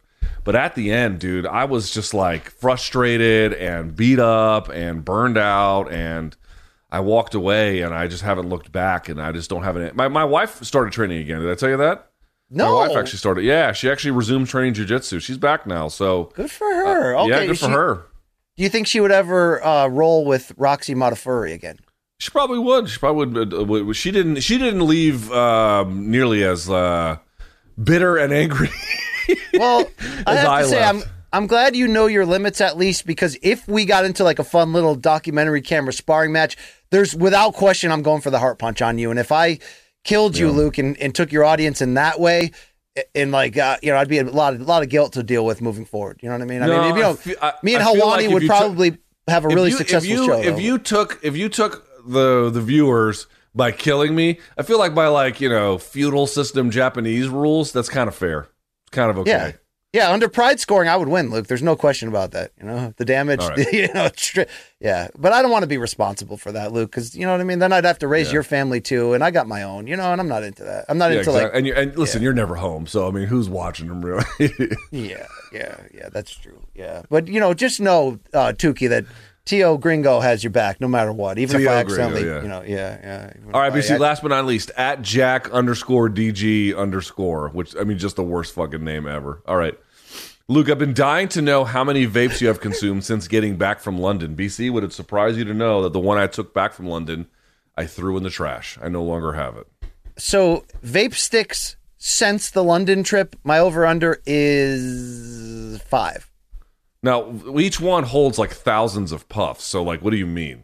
Okay, so how long does one last if you were going to regularly puff it? For me? Yeah. About a month. Oh, shite. I don't vape because I'm more of a well-adjusted citizen, apparently, than you. Yeah, that's but true. I will say, though, that, okay, so you could have still been on the same puffer from London. Yeah. All right. Well. Yeah, I threw it away. I was no. I'm sorry. I didn't mean throw it away like it was done. I meant throw it away like I was done. That's great. Okay, because I will say that your comment that vapors are closers. I like. There's a lot of chutzpah in that chutzpah, Luke. I like that. I like that idea, and I do think you're more nice to be around when you're vaping. But I want to see you last long. So if I'm not saying I won't vape again. I'm just not vaping right now. Okay. All right. What if somebody put a firearm to your head and said, "What city is the next MK live show in?" Ooh, New York. Possibility. Vegas, possibility. Vegas. Dublin, possibility. Even Florida's possible, but I just don't trust Floridians to show up. No, they don't care about us in Florida at all. No, we can't do that. We got to go even where our people bosses. are. There are some people that said, "Hey, if you bring that to like Toronto or Montreal, Toronto would be good." Yeah, Toronto. I've been. Have you been? I know you've been to Canada. Have you been to Toronto? I only went for a Fish concert in 2000, when I was on tour with them, Luke, and it was they have that amphitheater right on the water there. It was a great time. I couldn't listen to 5 seconds of Fish, much less an entire album, much less going to another country to go watch them. That sounds like and I'm doing a bit like that would be hell on earth for me. I saw like 6 shows in a week and a half. It was a great run back then, Luke. Dude, how many brain cells did you fry on that week? Wow. Whippets and Twinkies for everyone. I can't comment on that was the year 2000, Luke, right? Aaron Blanchfield was probably just an infant, and my moral compass was out the window back then. So, yeah. Yeah. All right. That's it for us on the top 5. Time for BC's Feces. Let's do it. Yeah, let's do that thing. What I did yesterday was I scoured the globe, Luke, for the good, the bad, the ugly, the in-between, and all that. Combat sports and beyond. This is a weekly segment in which I take a giant dump and ask if you've seen it, Luke. Let's do that. Yeah, all right. Yep. BC, can you do a joke or a punchline without asking all right afterwards? Are you saying that's a BC trope on the level of... Here's BC. I'll be like, I'm not doing BC, a bit. I'm not doing a bit. Here's you. Ready? Let me do an invitation. I'll be like, oh, BC, I studied abroad my junior year. I did not, but let's just say I did. Yeah. I studied abroad my junior year. I'd be like, oh, I bet you did study her. You know what I'm saying? Or no, what's the word? Like, all right. I bet you did study her. All right. Let's get it together here. All right. I married her. Yeah. Not doing a bit here. If I could be candid with you. Yeah. Are you doing an LT bit now? I just haven't worked on it. I got to start working. Hey, true or false? Just yell at the staff and cry. Sorry, go ahead. Dean Thomas is amazing. Did you see his Herb Dean video? Did you see his Kamaru Usman one? He's amazing at Stephen A. Smith. Did you tell me that he was working on you? He told me he was workshopping a bit on me. Yeah. Love it. I don't know if that will ever see the light of day or when it will or what, but he did tell me that, yes. You know what I would like to see the light of day? People like Dean Thomas, Eric Nixick, guys that are great at what they do. Dan Hardy, great at what they do. We love them. They seem to like us. I'd like to see them in the MK mix a little more often, all right? I agree with that. I agree with that. All right, let's look at some shit. UFC Fight Night in Vegas. Luke, how about Aaron Blanchfield? We talked about how big this win was. Did you see the showing of emotion after that stoppage? I love it. Meant a lot to her, bro. Meant a lot to her. You can tell. This was And not. dude, you know what? Shake she the didn't shoulders. show it. She didn't show it, but she was feeling the pressure. She was feeling the pressure big time. I mean, look, a lot of people were picking against her. I did too, Luke. I'm sure she had to deal with all those inner demons of doubt, but you saw, I mean, she's crying afterwards. She threw the mouthpiece. This was not, I expected it against Molly McCann, right? This was, I had to go in there and earn that shit. And boy, did she. Shout out over there. Let's keep it going, Luke. Denver Nuggets guard Jamal Murray taking in the show there at the Apex and rocking a Izzy Adesanya t-shirt. Your thoughts? That's awesome. I didn't know I didn't miss that part. I missed the show live, so I just caught the fights after, but that's cool, man. That's super cool. Yeah, I'm into what, when these athletes are cool dudes and they're showing up. I like that, Luke. Do you know that dude on the Raiders, Max Crosby with 2 X's? That guy's at like every UFC show. Also, BC, who's a big time boxing fan, like a real deal boxing fan? Dame Lillard. Oh yeah, Dame time. Yeah, big time in that regard. All right, let's go to Felipe Lins. He only needed 49 seconds to improve your standing in the OK Bet race. Also sending former title challenger OSP to the dark depths. Look at this. The problem wasn't that he lost or that Felipe Lins is a bad fighter. He's a good fighter. It's just he just looked like it didn't take much for him. You know what I mean? Didn't this KO look like Verdum versus Stipe?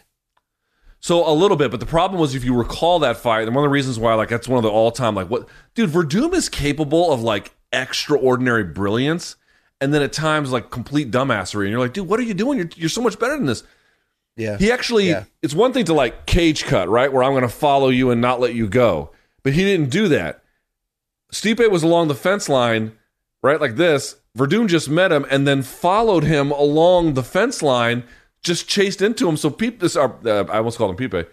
Stipe just popped him on the way in and he fell face first. Remember that? Uncle Pipe, and shout out. Yeah. Hey, submission of the night from the UFC. Did you see Pipe's in Brazil? Maria Bueno Silva knee barring Lena Landsberg. Did you say Pepe's in Brazil? He's in Brazil, yeah. Oh God, this guy just populating the earth one country at a time. Did I tell you he taught himself Portuguese? He's a badass. Luke, can you comment on this Maria Bueno Silva knee bar? Yeah, this was great. She went for it underneath, and you could tell that Landsberg was just either doesn't know much about leg locking, which is probably not true. She probably knows a fair amount, but simply wasn't in the right frame of mind. She didn't. You have to cross your legs at a certain point underneath before that turn really happens, and she didn't. And then after that, she wasn't really hand fighting either. There was just a lot.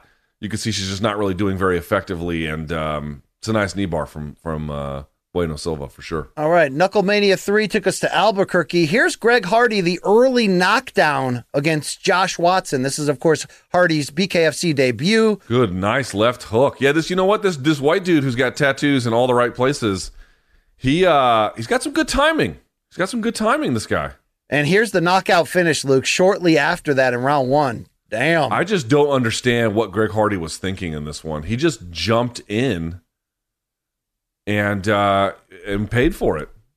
Yeah, there's the replay, of course, of the first knockdown, and then you can see the finish. What are your thoughts on Josh Watson's celebration with the double fist out, Luke? Is that a reference to something in, what is this? Oh, like he froze up, like, whoa. Yeah, maybe that's it. Like, is he making fun of him? Look at this left hook. Bah! This is the ringside replay. Yeah, show that one again. Show that ringside replay again one more time. Look at how Greg Hardy just leaps into range without much of a setup. So the guy just rolls under it, and then and actually the right hand was going to land if the left hand didn't anyway. It's a nice punch. This dude can box a little bit, man. It's all right. Josh Watson getting a big win there. Hey, let's go over to Lorenzo Hunt, Luke. This was wild. So this is the first round, light heavyweight title unification. You're going to see Hunt go down, but watch what happens after Marine Richmond. He looked hurt here, but he took his time. He looks a little wobbled. Look, he's his arms on the ropes. That's a no-no, but he made it. Lorenzo Hunt's a bad dude, man. Oh. Good night. Yep. Man. We found a winner. No need to Wow. call. No more. That's it. That is brilliant stuff there in the main event. Shout out to the bare knuckle folks. One more from BKFC on the undercard. Here's Carissa Sagala realigning her own injured ankle after getting knocked down by Jamie Hinshaw. Luke, this is what we call gnarly AF. Okay, as a guy who has had multiple right ankle issues. Oh, dude. Dude. Oh my God, dude. Oh my God. I hadn't seen that. She would lose by first round stoppage because of the leg injury, but her willingness to put that back together and just keep fighting, like, Dude, that's... are you shitting me? What the fuck? This lady is a what? I would give her a hashtag holy hammer if we still put that thing out in the ethos, Luke.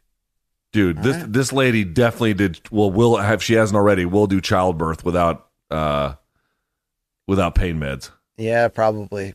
That is, dude. That is fucking insane that she did that. Let's go to Thursday's weigh-in. Here's Diego Sanchez and Austin Trout trash talking after the face-off here. Let's check this out. Austin Trout and Diego Sanchez.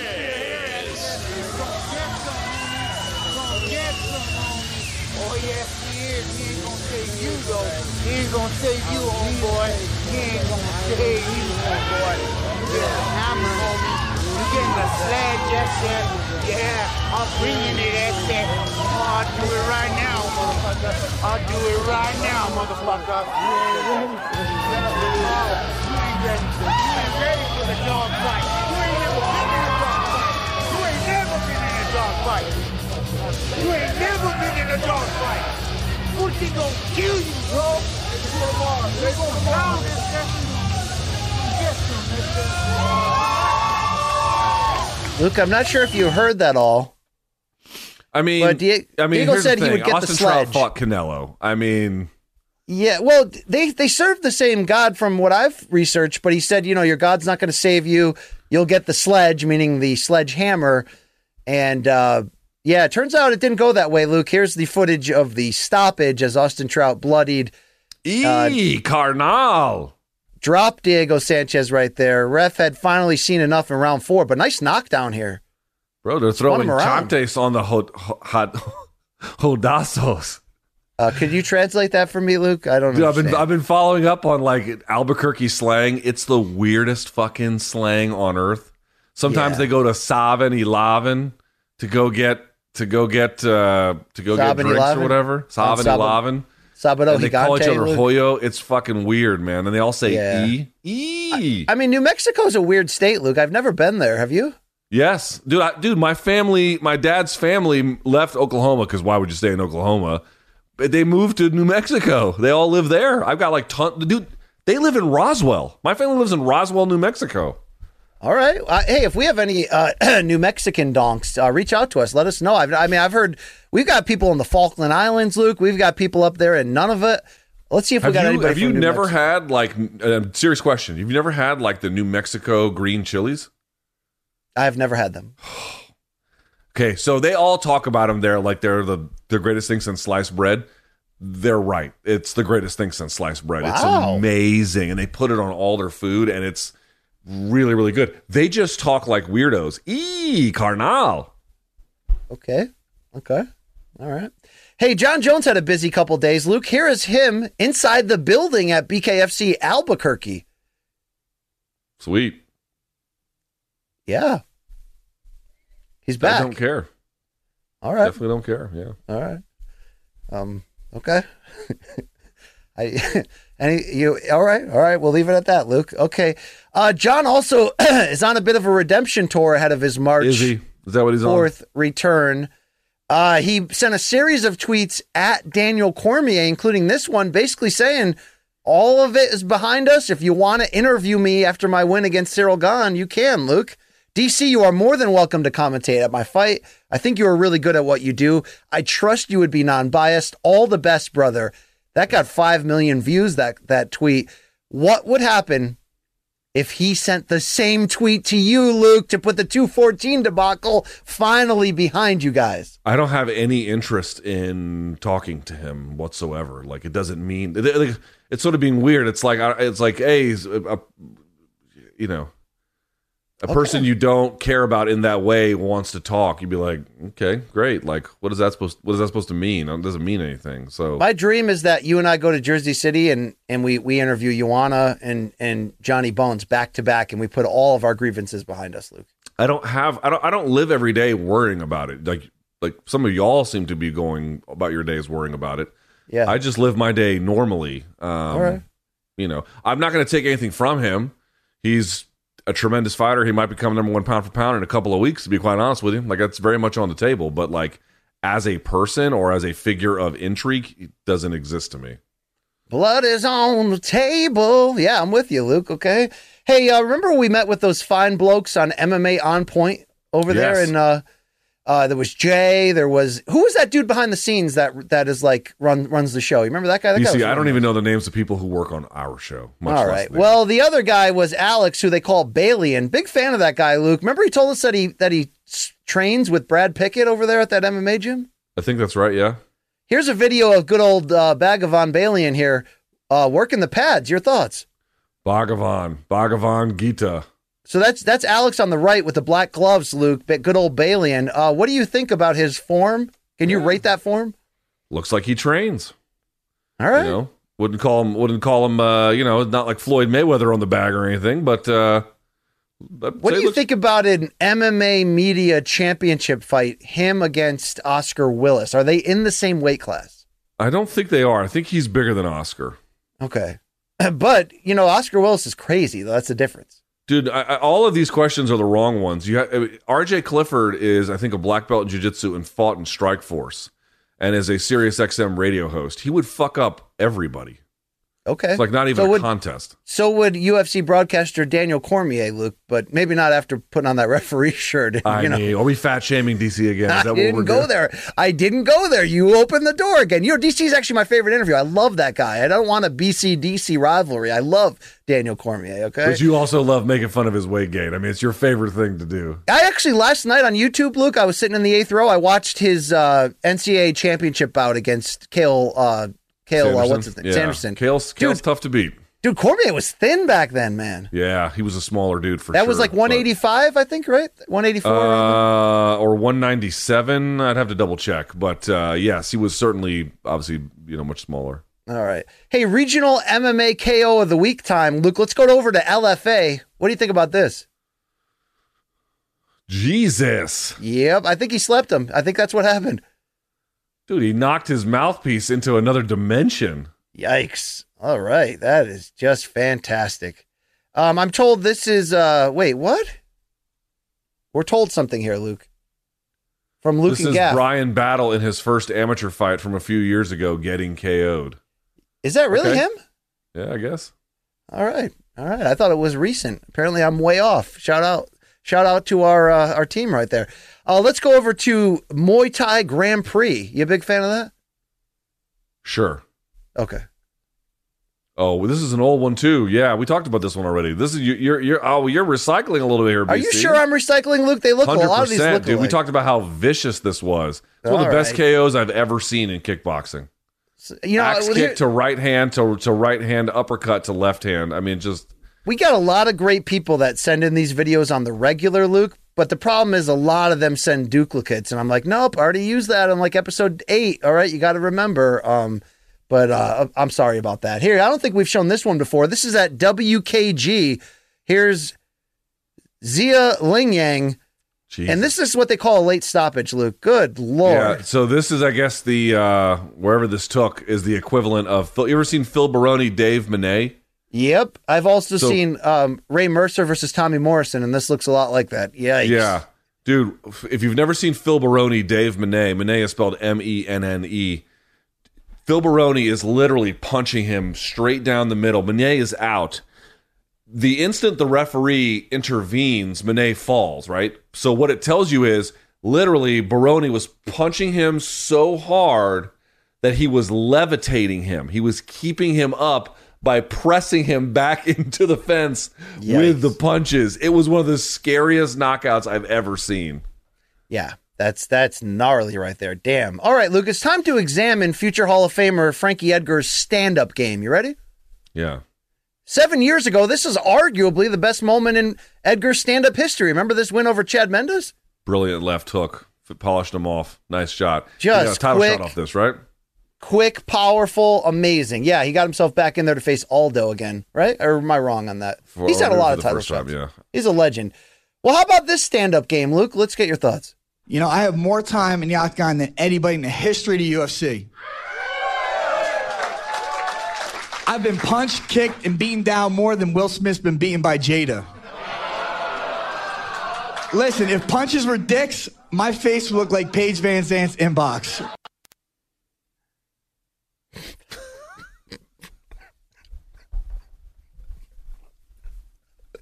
All right, the first one was lame. The second one was all right. I can hear myself. That was second one got me. That was surprising. Right. That was Isn't surprising. Frankie's grandma and Mikey's grandma like best friends or something? Some shit like that, yeah. Yeah, we love Frankie, but I mean, maybe he can get a podcast on the Thick Network, Luke. You never know. But let's go to the Creed 3 movie Are we doing premiere. skits and bits today? I'm noticing a lot of skits and bits from 1BC from CT. What? Because Eric Nixick sent a picture of his hog and sent it out. I thought that was funny, Luke. Okay, all right. It was a continuation of our UK bit. I don't really know where you're going. Hey, Creed 3 coming out in March. Can't wait. You know who else can't wait for it?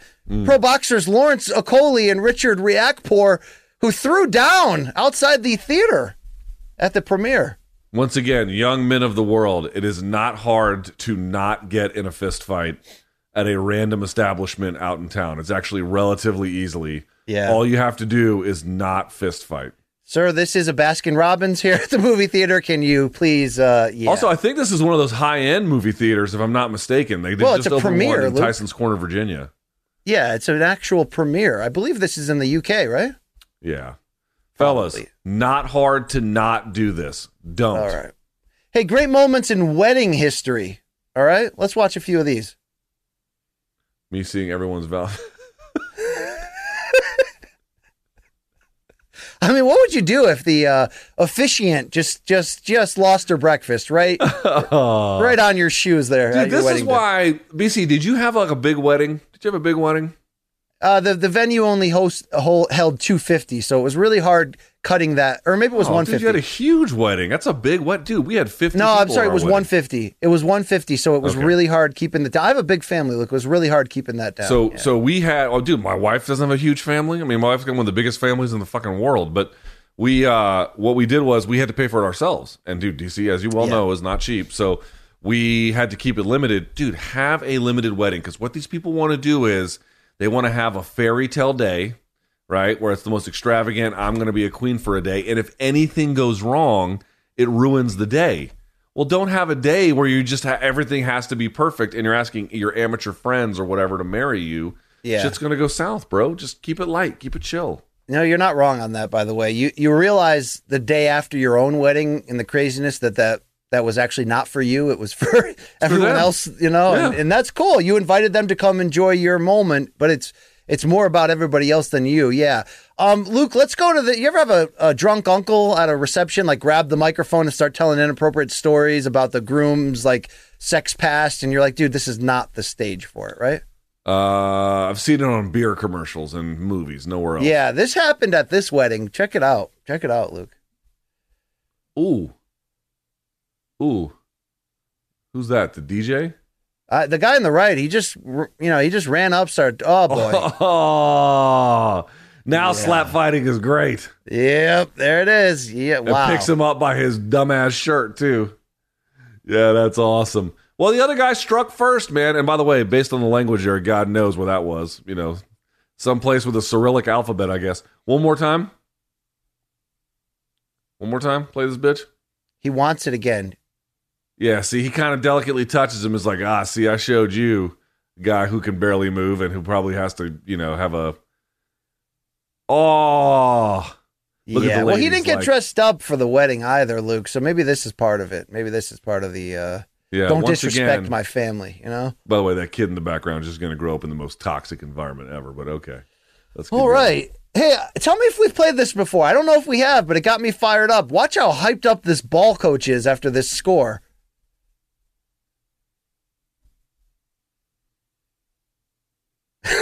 I I think we have, but I like this. Yeah.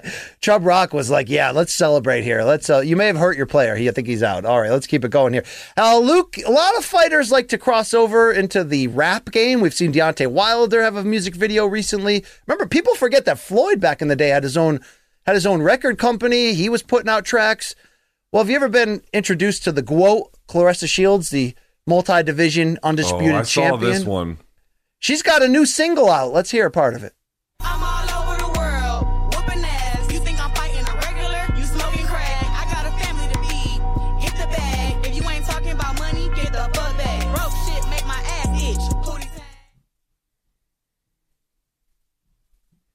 tang. Broke shit make my ass itch. Pootie Tang. Yeah, I could get into that track. Luke, you into it? No, no. I like Clarissa Shields, but somebody should have warned her about that one. Broke shit make my ass itch. Is the idea there where, like, if you take a gross dump and it broke, Oh, God, come on. and then You're you better don't than that. clean, it makes your butt itch? You know, like, you know how like a dog's never wipe their rear end, but it just stays clean? Is that what? I mean, I don't really know what's happening here. Did she say gross shit or GWOAT shit? I didn't hear it. It went by quick. Yeah. All I heard was broke shit make my ass itch. But you see, there's lots of things that make my ass shit. People being poor is not one of them. Okay. All right, Luke. Hey, Jalen Rose, you know that NBA legend, right? Broadcaster. Used to be married to Molly Karen. Yeah. Mm-hmm. Yeah, he's got a take on haircuts that you might agree with, apparently. The minimum you're supposed to be spending for a quality barber is $100. So many guys and people out there think y'all going to show up and get a fly haircut. Finally, Luke. $35. Finally, somebody gets you. You're speaking his language. All right. Well, first of all, I mean, you guys have just absolutely haircut shamed me, so I've had to go to a cheaper place now. I spend about $50. I spend about half. Look, for 26, I get the wash, the massage, the hot but your towel, haircut the looks like a barber student just experimented on you. I mean, you're not a shining example of a great haircut. Well, maybe Yeah, not right exactly. now, but yeah. All right. I think in But general, I will say, like, obviously, if you live in Topeka, Kansas, do they even have anyone there who cuts hair for $100? Probably doesn't even exist. No. It's not relevant. But I will say this, BC, I will say this. If you had Jalen Rose's money and you were on TV, you'd be getting $100 haircuts, bitch. You would be. my dream, because haircuts they're magical moments in the mundane life of an adult male. Meaning, Luke, I mean, I'm not a notorious or vain enough to be staring in the mirror. But if you're walking by a mirror and you've just gotten a haircut recently, you perk up, Luke. You start to feel young again. You know what I mean? Like it changes a man. I'm the type of guy that I'd spare no expense if I made good money and had a barber on part of my traveling team. Okay. Yeah. If I had Jalen Rose money, I'd have a barber as a traveling team. I'd have my tattoo guy as a traveling team as well. How about we'll get Manich's guy, Neon Dion from Jersey City. That would be my guy on the road. All right. He'd live with me. You know what I'm saying? Oh, Mikey would hire a joint roller, he says. On the travel team. I bet you would. Yeah. I bet you would, Mikey. Mikey's like, could you get CTE from THC? I'm willing to find out. You know, Yeah, he's like, I'm trying. I'm putting in a yeoman's effort there. Luke, it's time to play everyone's favorite game. Rate That Tat. Are you ready, Luke? Let's do it. All right. Thug Rose on the arm time. You know, this is arguably my favorite fighter, but is this your favorite tattoo, Luke? So the guy who does this, I forget his name, he does all tattoos in this style where he'll get a famous figure and then tattoo like graffiti on their face. Yeah. That's an excellent tattoo. I don't like it at all, to be fair, Luke. It's kind of Okay, so from the artistic perspective, you don't like it, correct? Well, I don't know if I get it. What is that black stuff coming out of her mouth? It looks like that Pee-wee's. Remember that Pee-wee's Adventure movie when he made the fat guy chew the trick gum? Yeah, I mean, part of it is it's going to dry up and lighten up a little bit later. The other thing I'd say is it just looks like it's partly like, purple from bruising from the actual bruising on this person's arm. Yeah. So you can't. It always, new tattoos always look a little pink and purplish. You have to wait a little bit. All right, can we go to the Dan Hooker one now? This was a late ad. Thank you, Gaff. Can you insert Dan Hooker's new tattoo?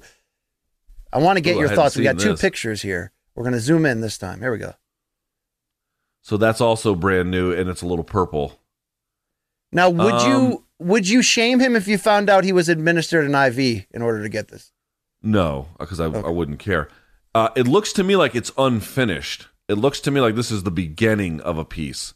I would say it's good. I wouldn't call it great, but it's good. Okay. But it's unfinished. So let's see what it looks like when it's done. Is it better or worse than Alexander Volkov? I don't have that front of mind. I think his is better, but I'm not sure. Okay. Hey, let's go to Neiman Gracie, the former Bellator welterweight title challenger, still a contender in that game, Luke. He got his left forearm done. I want to get your thoughts. Okay. Looks like that's an intricate piece. Getting a lion, that's what every athlete does. You know, this is how the sausage gets made here with the tracing, right? With that. Is that how it's always done, Luke? That purple on there? I mean, some guys will freehand it completely. Most people use a stencil. That's what you're talking about there. Yeah. You know, that kind of looks like our camera guy Tristan's arm to a certain degree, although he's got more rabbit animals on there. Like, yeah, I don't love it. I don't love it. It's a little. It's artistically, it's not my favorite, and from an application standpoint, like so look at the lioness. Like, there's no. The edging is the white spacing between her head and the rest of the lion, which I'm not really a fan of from an artistic style. Okay. It doesn't create enough separation between characters. So are you putting this in the Hebos bin or what? No, it's better than that. It's better than that. But it's not my favorite. Well, also, athletes, stop getting clouds, heavens, lions, or pocket watches on you, because every other athlete is doing that. That's true. Hey, bikini season is almost upon us, so check out this back tat, Luke. I want to get your thoughts here on this beautiful lady. Well, first of all, she's a 10 out of 10. Let's just start the conversation where it starts. I mean, you were a big fan of tatted ass cheeks, so that's why we presented this. Yeah, this is up your boy's alley right here. But that's just because of the canvas, not the work, you know? I mean, I wouldn't get that tattoo. Are you asking me, is it a good tattoo? It's well applied. I don't know if artistically that's... Again, though, like, people get these for themselves. They're not getting it for you. Well, so what you're really asking is it applied well and is it artistically coherent? I disagree. If you're getting a tattoo, and this is my personal opinion, you know my opinion on tattoos largely sucks because I'm not in the game. But if I feel like if you're getting a tattoo any place you can't see it, on your back, on your ass cheeks, whatever, you're not getting it for you. You're getting it for others to either be awed or to be impressed with. There can be all kinds of reasons why you would want to get your back tattooed, like where I can't see. I have no, that's not quite true for me, but to get the piece done correctly, there's all kinds of symbolism and meaning historically within the tattoo traditions themselves. That's especially true of Japanese, but not alone. Polynesian tattoos are like this as well, or Pacific Islanders, I should say. So that's not exactly true that it's strictly for you. This one, if you can't see it, it's for someone else. But I mean, it's a weird thing to argue, BC. Like, I carry these wherever I go, whether I have short sleeve or long sleeve.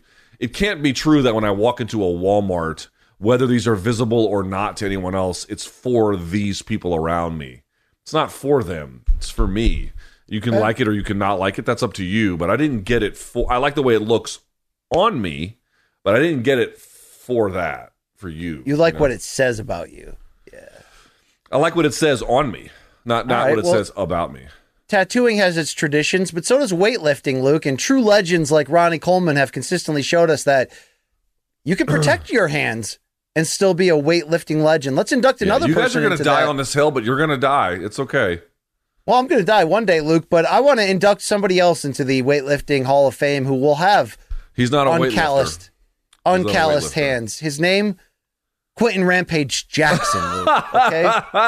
I haven't seen this. He's got 25s on each side. What the fuck is he doing? He's lifting. He's becoming a better person and a better man, and the gloves are helping him get there, so I salute him. Dude, this is not a lot of weight for him to be struggling that much, and these are partial reps, too.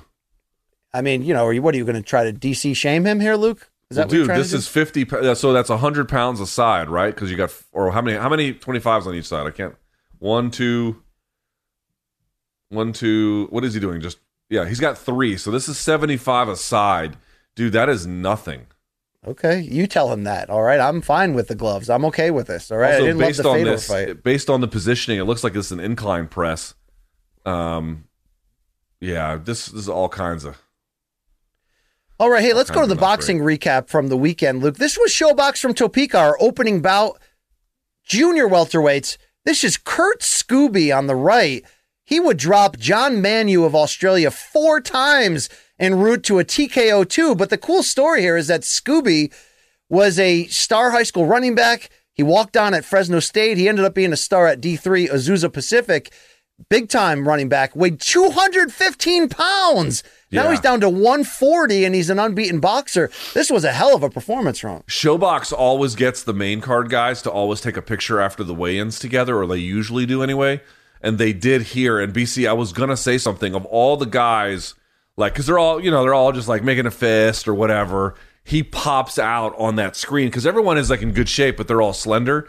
When you told me he was a high school running back or whatever, or previous running back, you can tell he looks like $1 million, so to speak, getting off the bus, man. He is jacked. He had a very, very rough childhood that he's persevered through. He's very impressive in terms of interviewing him, believes that his career is going to influence and inspire a lot of people. But it's early. He's still kind of raw, but this was a hell of a strong performance here. Somebody to watch if you can get another opportunity here on Showbox in the future. Let's go to DAZN from Nottingham. Here's on the undercard. Dalton Smith would only get a warning for this of what he did to Billy Allington. Look at this, Luke. Dude, there's a thing called shoot boxing, which is kickboxing with takedowns.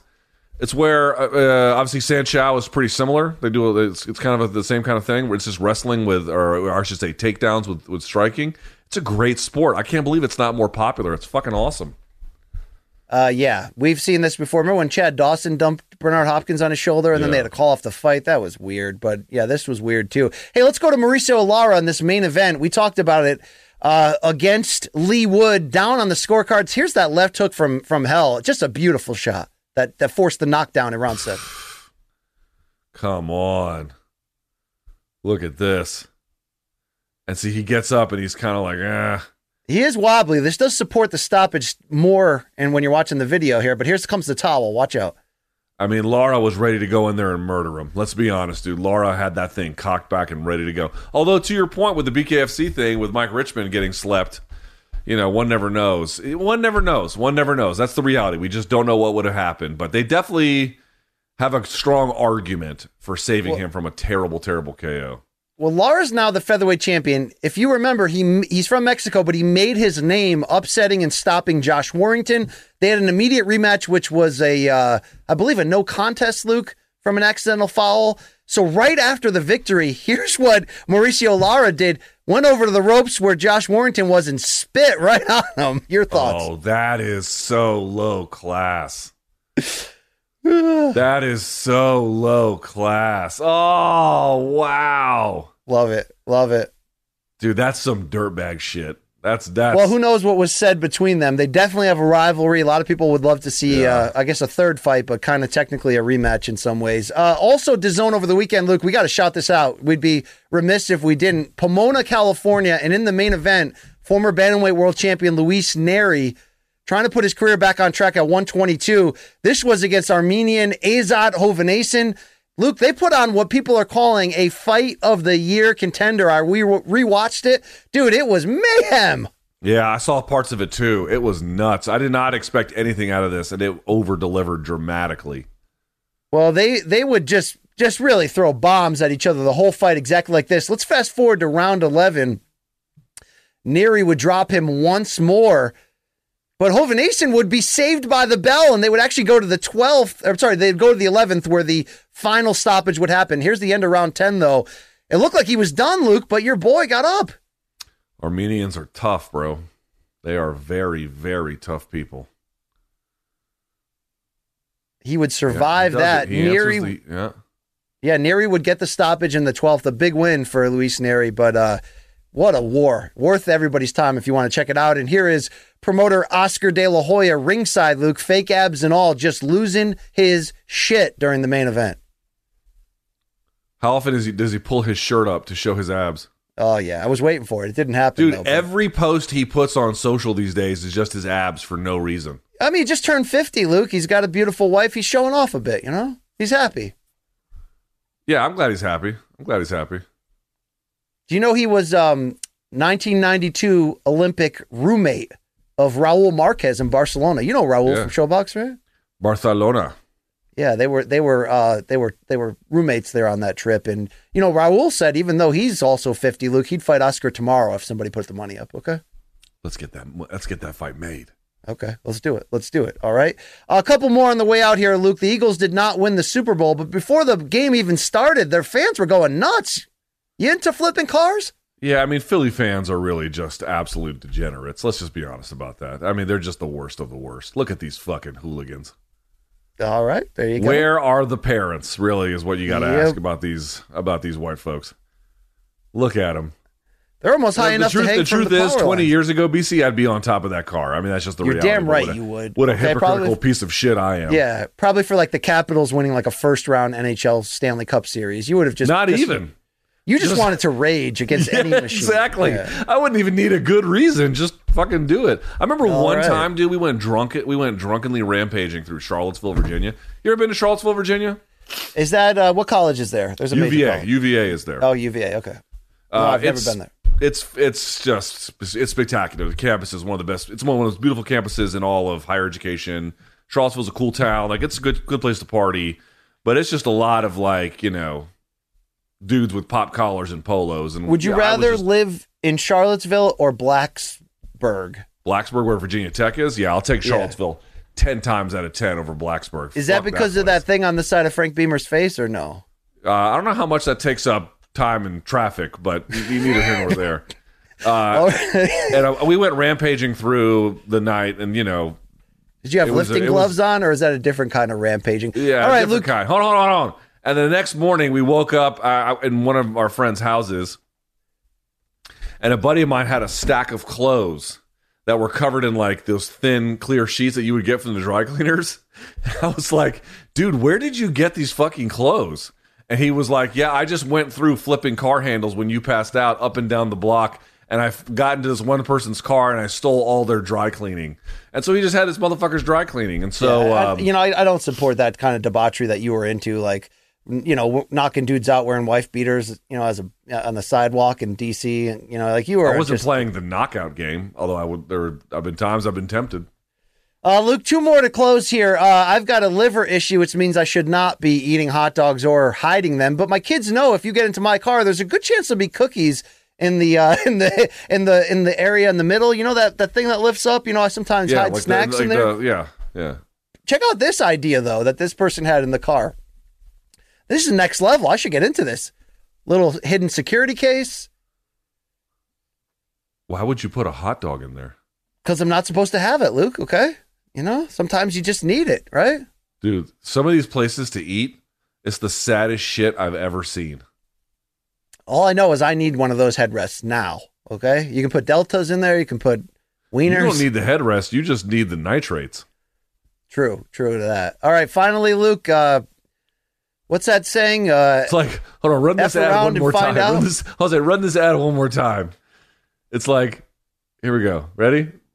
Are you a sad piece of shit that has to hide food throughout the course of your day because you're lonely and or trying to hide food from your significant other who's told Yeah. you not to eat this? Are Yeah. you a sad piece of shit who lonely eats in his car where Yeah. no one else is around while you blast the AC and podcasts? Yeah. Boy, do we have the gear for you. I'd like to do work with Keith Lee. You know, Kevin Lee's brother from Vegas. Yeah, dude, he's killing it. Dude, he's killing it. I'm really, really like, and he's got a great message. I'm really happy to see that. But I'd love to sit in the back seat with him and pull hot dogs out of the headrest and rate them, Luke. I'm into that stuff. Finally, Luke, they say you can F around and find out. You can also flip someone off and find out. Check out this American. Yeah, buddy. Yeah, buddy. He looks like DJ Qualls in the movie The Bad Guy, or the what was that guy? What was that movie called? You know what I'm talking about, right? This guy looks like he murdered new guy. a 14-year-old kid, took all of his clothes, but he's secretly dying of cancer. Luke, the movie was The New Guy with DJ Qualls. You may have remember him in Road Trip with Tom Green, and then he got his own Is movie. that the guy who was like the only role he ever could have played was outrageous nerd? Yes. That guy? Yes, that guy. Yeah. I think that's him today, unfortunately. But enjoyed that, The New Guy with Eliza Dushku. You remember that, Luke? The scene in the this was dressing basically room. representative of my first few trips to the UK. Not the last one. The last one was great.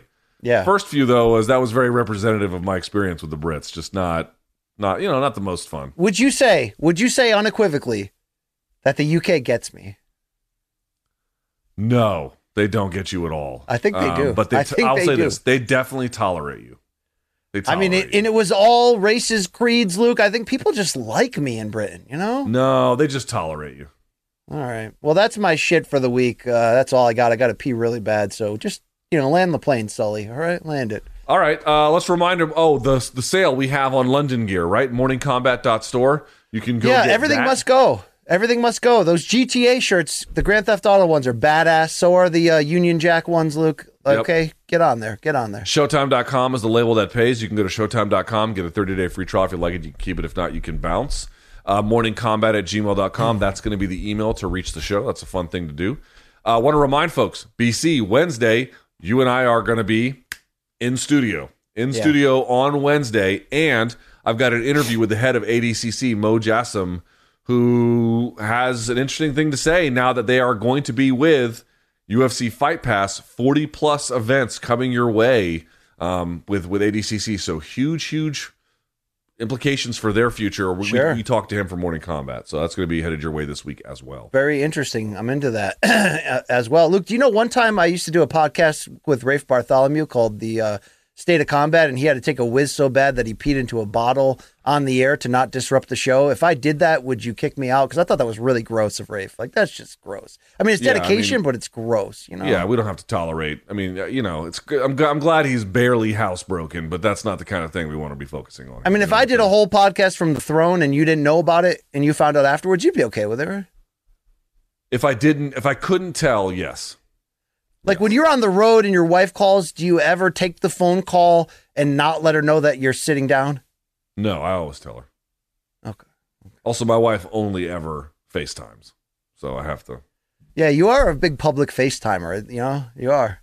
Well, I try to keep it quick, though, because I know it's annoying. That's the difference. I don't go, no, I'm just going to have a conversation. Well, it's sweet, Luke, especially when Tukes gets on there and she's like, Poppy, and, she's the best. She's the best. Yep, I have to go watch her now because she doesn't have school and there's no daycare. So I gotta Happy go President's Day to Tukes, all right? Happy President's Day. All right, so be on the lookout for Wednesday's live show, interviews coming your way, and a whole lot more at youtube.com/morningcombat. That's Brian Campbell. I'm Luke Thomas. For Malka, Showtime, CBS Sports, and everyone else involved, thank you so much for watching. We'll see you in a couple days. And until then, may all of your gains be loyal.